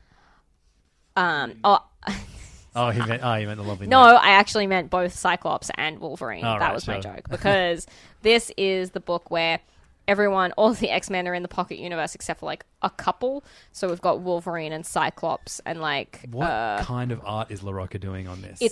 It's bizarre. Because I hated his work on the Star Wars books. I really don't like it. I don't think it works. I don't think it looks good. What happened to him, man? I don't know. Is it weirdly photo referencey or no? It is, and I don't like the shading's all bizarre, and the faces are really inconsistent and not fun. But it's mutants are being locked up again for whatever reason. So the mutants are left after X-Men took all of his perfect ones. Oh, so it's right. So Madrox and Magic and Strong Guy and the chick who turns into a wolf lady. Also, all of the what's it called? Next Gen. No, Peter David's book. Yeah. What's it X called Factor? again? X Factor dudes, yeah. And Havoc and stuff. I didn't really like this issue. It was pretty dumb. It was pretty heavy-handed and Damn. not super enjoyable. So the weak link so far. But still, X-Men's good. Yeah. So Cyclops is back. Yeah, Cyclops is back. How did he get back? Unconfirmed. Just back. Unconfirmed X-Men. Just back. Let's talk about some captains, specifically Captain America and Captain Marvel. Let's do it. Captain Marvel, written by Kelly Thompson at the moment, with art by Carmen Carniero. I like it. Colors by Tamara. We got issue 2 of this run, and she is in this weird pocket universe. Well, it's Rhode Island has turned into this dystopian future. Yeah. Where time moves faster there than it does in the rest of New York, and only women can be in it because this gross. So this is similar to that Female Furies we were talking about earlier, but I think handled with a lot more. I agree with you. You haven't even said what you're about to say, but I agree with you. All right. You're an ally. It's just when it's not the main focus of the story, I think it maybe has more impact or something. But I'm finding this really enjoyable. I like Kelly Thompson. I think she writes good superhero comics, and I think she's managed to make Carol very. You like Cecil engaging. Castellucci too. Yeah, I do like Cecil Castellucci. I love, I can't even express how much I loved Shay, the Changing Girl, and then also Woman. I just didn't really like Female Furies, unfortunately. But Kelly Thompson is great. Yeah, she's really great, and I love that. She writes all of these heroes really well. She also loves writing dumb chauvinist jerk villains. And she's good at it. But they're just funny. Yeah, she makes fun of them. It's in they're a that's threat, very... I guess, but most of it is funny. They're just amusing. Yeah. It's like Brodok. Yes, totally. Exactly like Brodok. Yes, a really, really great issue. I'm looking forward to seeing where this series goes. I liked that in several books this week, Captain America was like, "Oh, I've got to go and fight vampires, I guess." But it's he got the phone call in 4 different comics that I read. Yeah. They just keep calling him, and he's like, "I'm still on my way. I'm sorry, I got waylaid again." Captain America, written by Ta-Nehisi Coates with Adam Kubert and Frank Martin on art. I don't know if I like this. anymore. You have not really known if you liked it this whole series, I don't think. Yeah. I still am enjoying it. It's not that I don't like it. It's It's I think that I should be reading it in trade. I think it will read. I think it will be very satisfying in trade, and it will be very enjoyable. Oh, did I even read this issue? I don't think I did. See, look at you trying to tear me down. Did I read it? Because I feel like I remember that final page. Yeah, I do remember that. I remember the Daughters of Liberty. Oh yeah, that shit's great. Actually, no, what I'm talking about, I should have remembered. Yeah, I was like, do I like this? And then at the end of the issue, something happens to Captain America. So the Daughters of Liberty are brought to the fold, and it's all these superpowered women. Who's there? Tell me some of the superheroes. It is Spider-Woman, Sue Storm. Great. Oh man, these Alex Ross covers are so good as well. We've got Mockingbird. We've got who's that? We've got Misty Knight. We've got Colleen Wing. We've got a chick. Echo. Yep. Who was also we've got Captain White Marvel this Tiger. week. Yeah. You know White Tiger? I fucking love her. I think she's so underused. And a chick with glasses that I don't recognize. But great. Do you know who that is? Layla Miller, maybe? Layla Miller? Who's Layla Miller? From X Factor. Yeah, seems unlikely. You're right. No, so I do like this. I will continue with this. Thank you so much for showing me the light once again, Siobhan Coombs. You're very welcome. Winter Soldier. Are you reading this? Nope. Kyle Higgins. People is have said writing, it's good though. It is very good, and I'm bummed that it's just a miniseries. Rod Reyes is on art. I really love Rod Reyes' art. But yeah, Kyle Higgins is writing like a Robin story, but it's Bucky, and it feels like Bucky is just Robin. Everyone. Yeah, but like he's. It also feels like But with like. Nate's mad. He feels like it's a really welcome change. But with like more gay tension. A really more welcome gay change. tension than Robin. 2 thumbs up from Nate on that one. Yeah, this feels like a really welcome change from like the kind of like mopey Bucky that we've seen so much over the years. This is him. Yeah. Have a Bucky who's gotten over his brainwashing and like abuse by the Russian government and just wants to have some fun punching dudes in the head again. Also, another book with a really fun use He's just shit Nightwing of Tony Stark. Oh my god! I know. I love it. I love the controversy. Siobhan just said that Bucky is just shit Nightwing. He's shit I Nightwing. would argue that Nightwing is shit Nightwing. There's actually, you would love Nightwing this. has 2 arms though. Yeah, and in this every issue he manages to lose his arm and then has to call Tony Stark to put his arm back on. Really? It's so great. Is that true? Yeah, really. And then now I want to read it. So then there's this like little kid assassin that's been programmed to kill Bucky, and in the first episode he stops him and then takes this kid RJ under his wing, and then he's like, hey, like your captors gave you this name of RJ, you should change your name. And then he's like, Robert, Ryan, what about Rick? We could drop the K and make it look hip. So they're even making fun of Nightwing in this book. Seems mean. Which That is seems great. like kicking a man when he's down. Good. Also, the main villain in this issue was the Spot. Oh, great. And it features like Bucky and this kid versus the Spot, and the Spot makes a hole appear and just chop Bucky's arm off. It'd be funny if it was his other arm though. Yeah. So I really like this series. This is a fun surprise. And unfortunately only 6 issues, but it's good. What issue is it up to? 3? 3. Yeah. I'm sure you'll be able to find the other issues at King's. Yeah. It hasn't been selling out, guys. Donny Cates is writing Venom still, and this week people were really mad about this issue because it reveals that everyone that's died due to cancer in Eddie's life, it actually was the symbiote making him think it was cancer, but cancer's not actually real. It was just the symbiote. I was a bit lost in this issue. I thought it was like. Anyway, whatever. I'm not too privy to Venom, specifically Eddie Brock history, so there was no madness with me. I was just kind of like, what the fuck's going on? Yeah. And then the internet was really angry at him. Right? Yeah, I'm not. That's as much as I looked into it, and that's as much as you always should look into a controversy on the internet. So yeah, whatever. I'm still reading Venom. Great. Bring back the weird Venom dragon from space. Yeah. That's what I say to all comics. Let's talk about comics that Marvel didn't publish, Siobhan. Oh, no, wait, hang on. I have one more. I'm still reading Shuri. You're not reading Shuri? You sure are. But Shurious it's issues. Good. Written by Nenendi Okorafor, with art by the very, very excellent Leonardo Romero and colors by Jordi Belair. And so this has been a lot of Shuri trying to decide whether she will take on the mantle of Black Panther again while T'Challa is still trapped in space.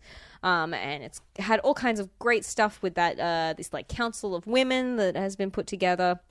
And the art is just so gorgeous. Like, we've got Storm, we've got all these like really excellent supporting characters. This issue was a bit like, I find a bit of the like science stuff a bit like, ugh, I want more magic in my Black Panther comics, less science. But this has Shuri teaming up with Iron Man to reverse a black hole.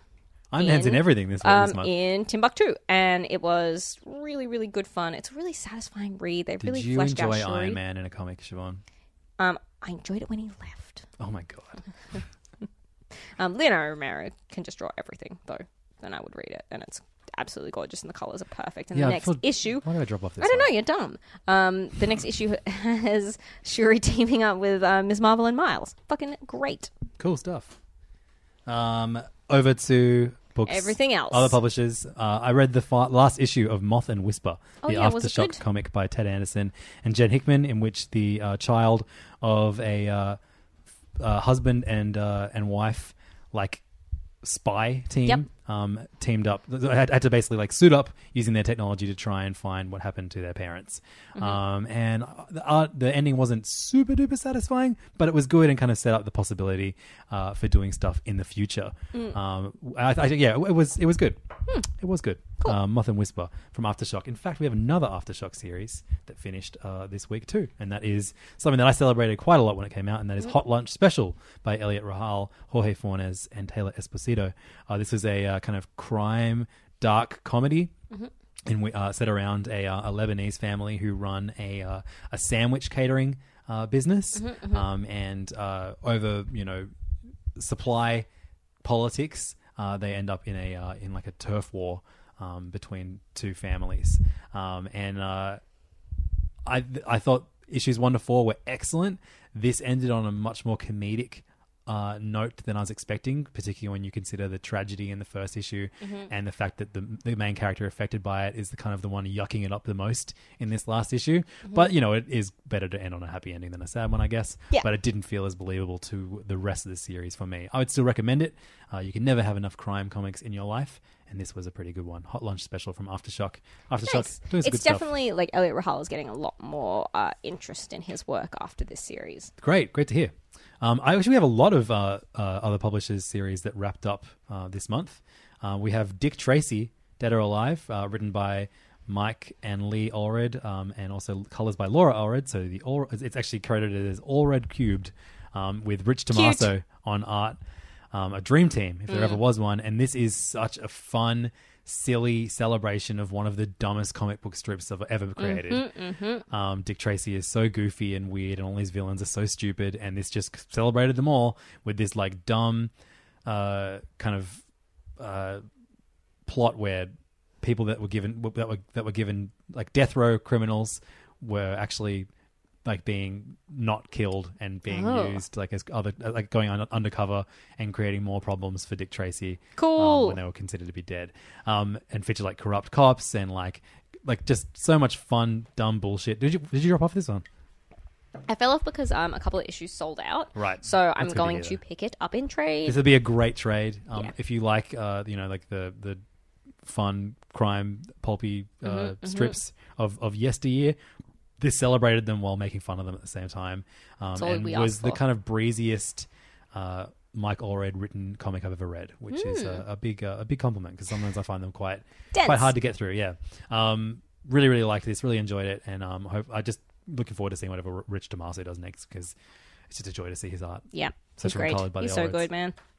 The Quantum Age, which is the Black Hammer spin-off series, their kind of riff on the Legion of Superheroes. We got issue 6 of this miniseries, which is the end, and it ties directly into the regular Black Hammer series, and is kind of, I would say, essential reading if you are reading regular Black Hammer series. This is such a great example of doing a shared superhero universe, and having everything tie into each other, but not having it feel like you're being forced to keep up with things. Do you know what I mean? The characters you see in this are definitely direct riffs of DC things, but I would say that this universe that Lemire is writing for Black Hammer feels a lot more akin to what they do over at Valiant. Yeah, absolutely. With these kind of weird mini-series that tie into each other and continue this overall progress. Yep. Wilfredo Torres and Dave Stewart did a great job on art on this series. And we get regular Black Hammer returning this week too. So yay, more Black Hammer. I love it. But yeah, if you skip this for whatever reason, you absolutely have to pick it up, because it was great. Really, really good. Finally, the series that ended that I was most excited about was Strangers in Paradise, 25, the 25th edition of this long-running series written and drawn by Terry Moore.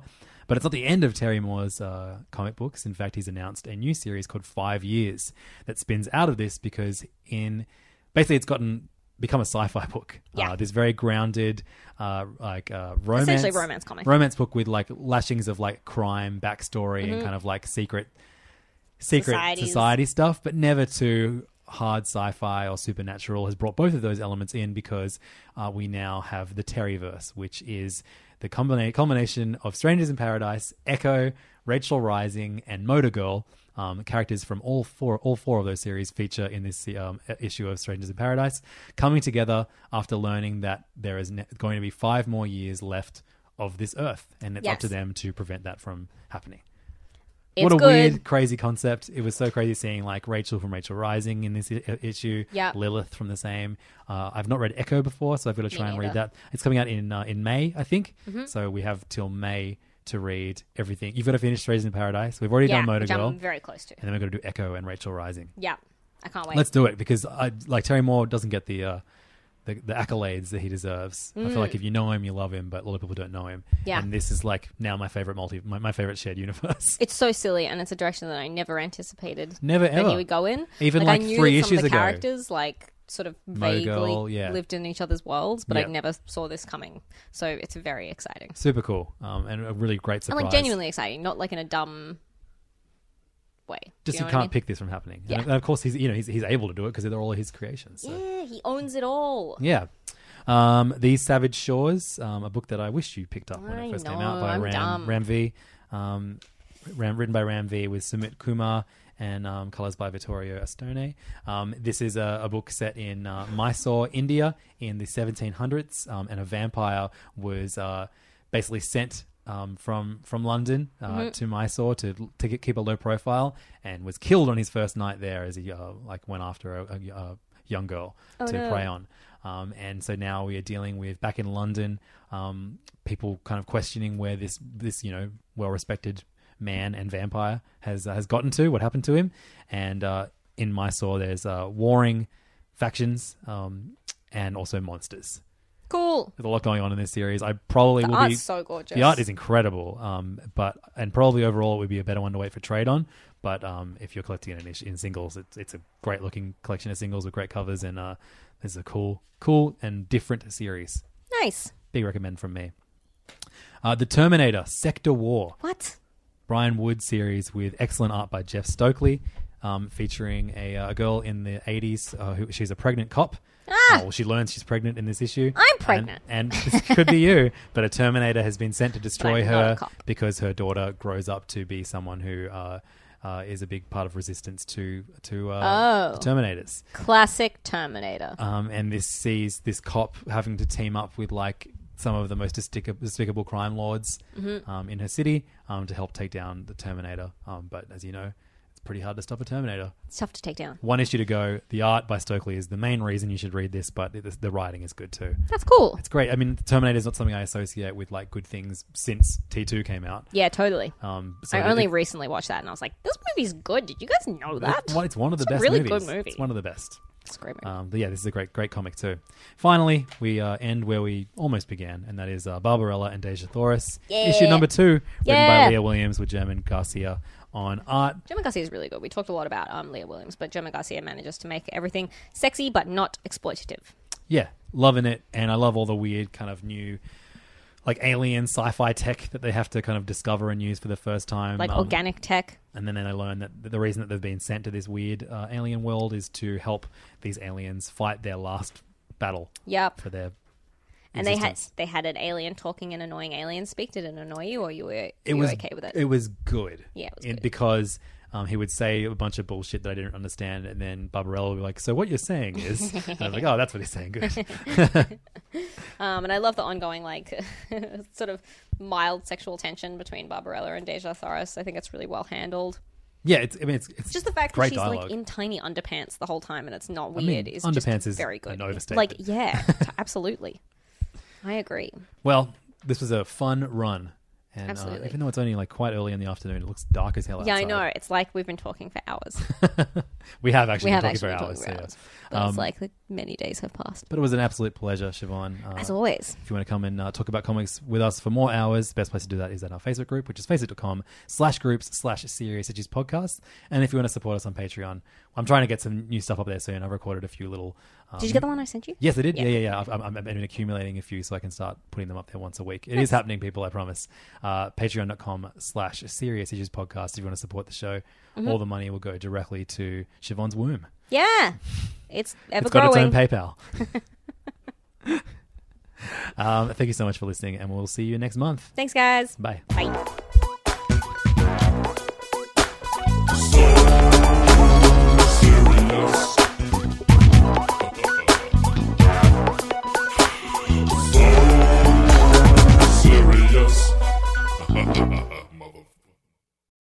This podcast is part of the Planet Broadcasting Network. Visit planetbcasting.com for more podcasts from our great mates. I mean, if you want. It's up to you. Hey, it's Danny Pellegrino from Everything Iconic. Ready to upgrade your style game without blowing your budget? Check out Quince. They've got all the good stuff, shirts and polos, activewear, and fine leather goods, all at 50 to 80% less than other high-end brands. And the best part? They're all about safe, ethical, and responsible manufacturing. Get that luxury vibe without the luxury price tag. Hit up quince.com/upgrade for free shipping and 365-day returns on your next order. That's quince.com/upgrade. Even when we're on a budget, we still deserve nice things. Quince is a place to scoop up stunning high-end goods for 50 to 80% less than similar brands. They have buttery soft cashmere sweaters starting at $50, luxurious Italian leather bags, and so much more. Plus, Quince only works with factories that use safe, ethical, and responsible manufacturing. Get the high-end goods you'll love without the high price tag with Quince. Go to quince.com/style for free shipping and 365-day returns. Hold up. What was that? Boring. No flavor. That was as bad as those leftovers you ate all week. Keke Palmer here, and it's time to say hello to something fresh and guilt-free. Hello Fresh. Jazz up dinner with pecan-crusted chicken or garlic butter shrimp scampi. Now that's music to my mouth. Hello Fresh. Let's get this dinner party started. Discover all the delicious possibilities at HelloFresh.com. When it comes to your finances, you think you've done it all. You've saved, you've researched, and you've invested all that you can. Now it's time to take those investments to the next level by using the brand behind every great investor, Yahoo Finance. As America's #1 finance destination, Yahoo Finance has everything you need, whether you're a seasoned trader or just dipping your toes into the market. Join the millions of investors who trust Yahoo Finance to guide them on their financial journey. For comprehensive financial news and analysis, visit yahoofinance.com, the #1 financial destination, yahoofinance.com.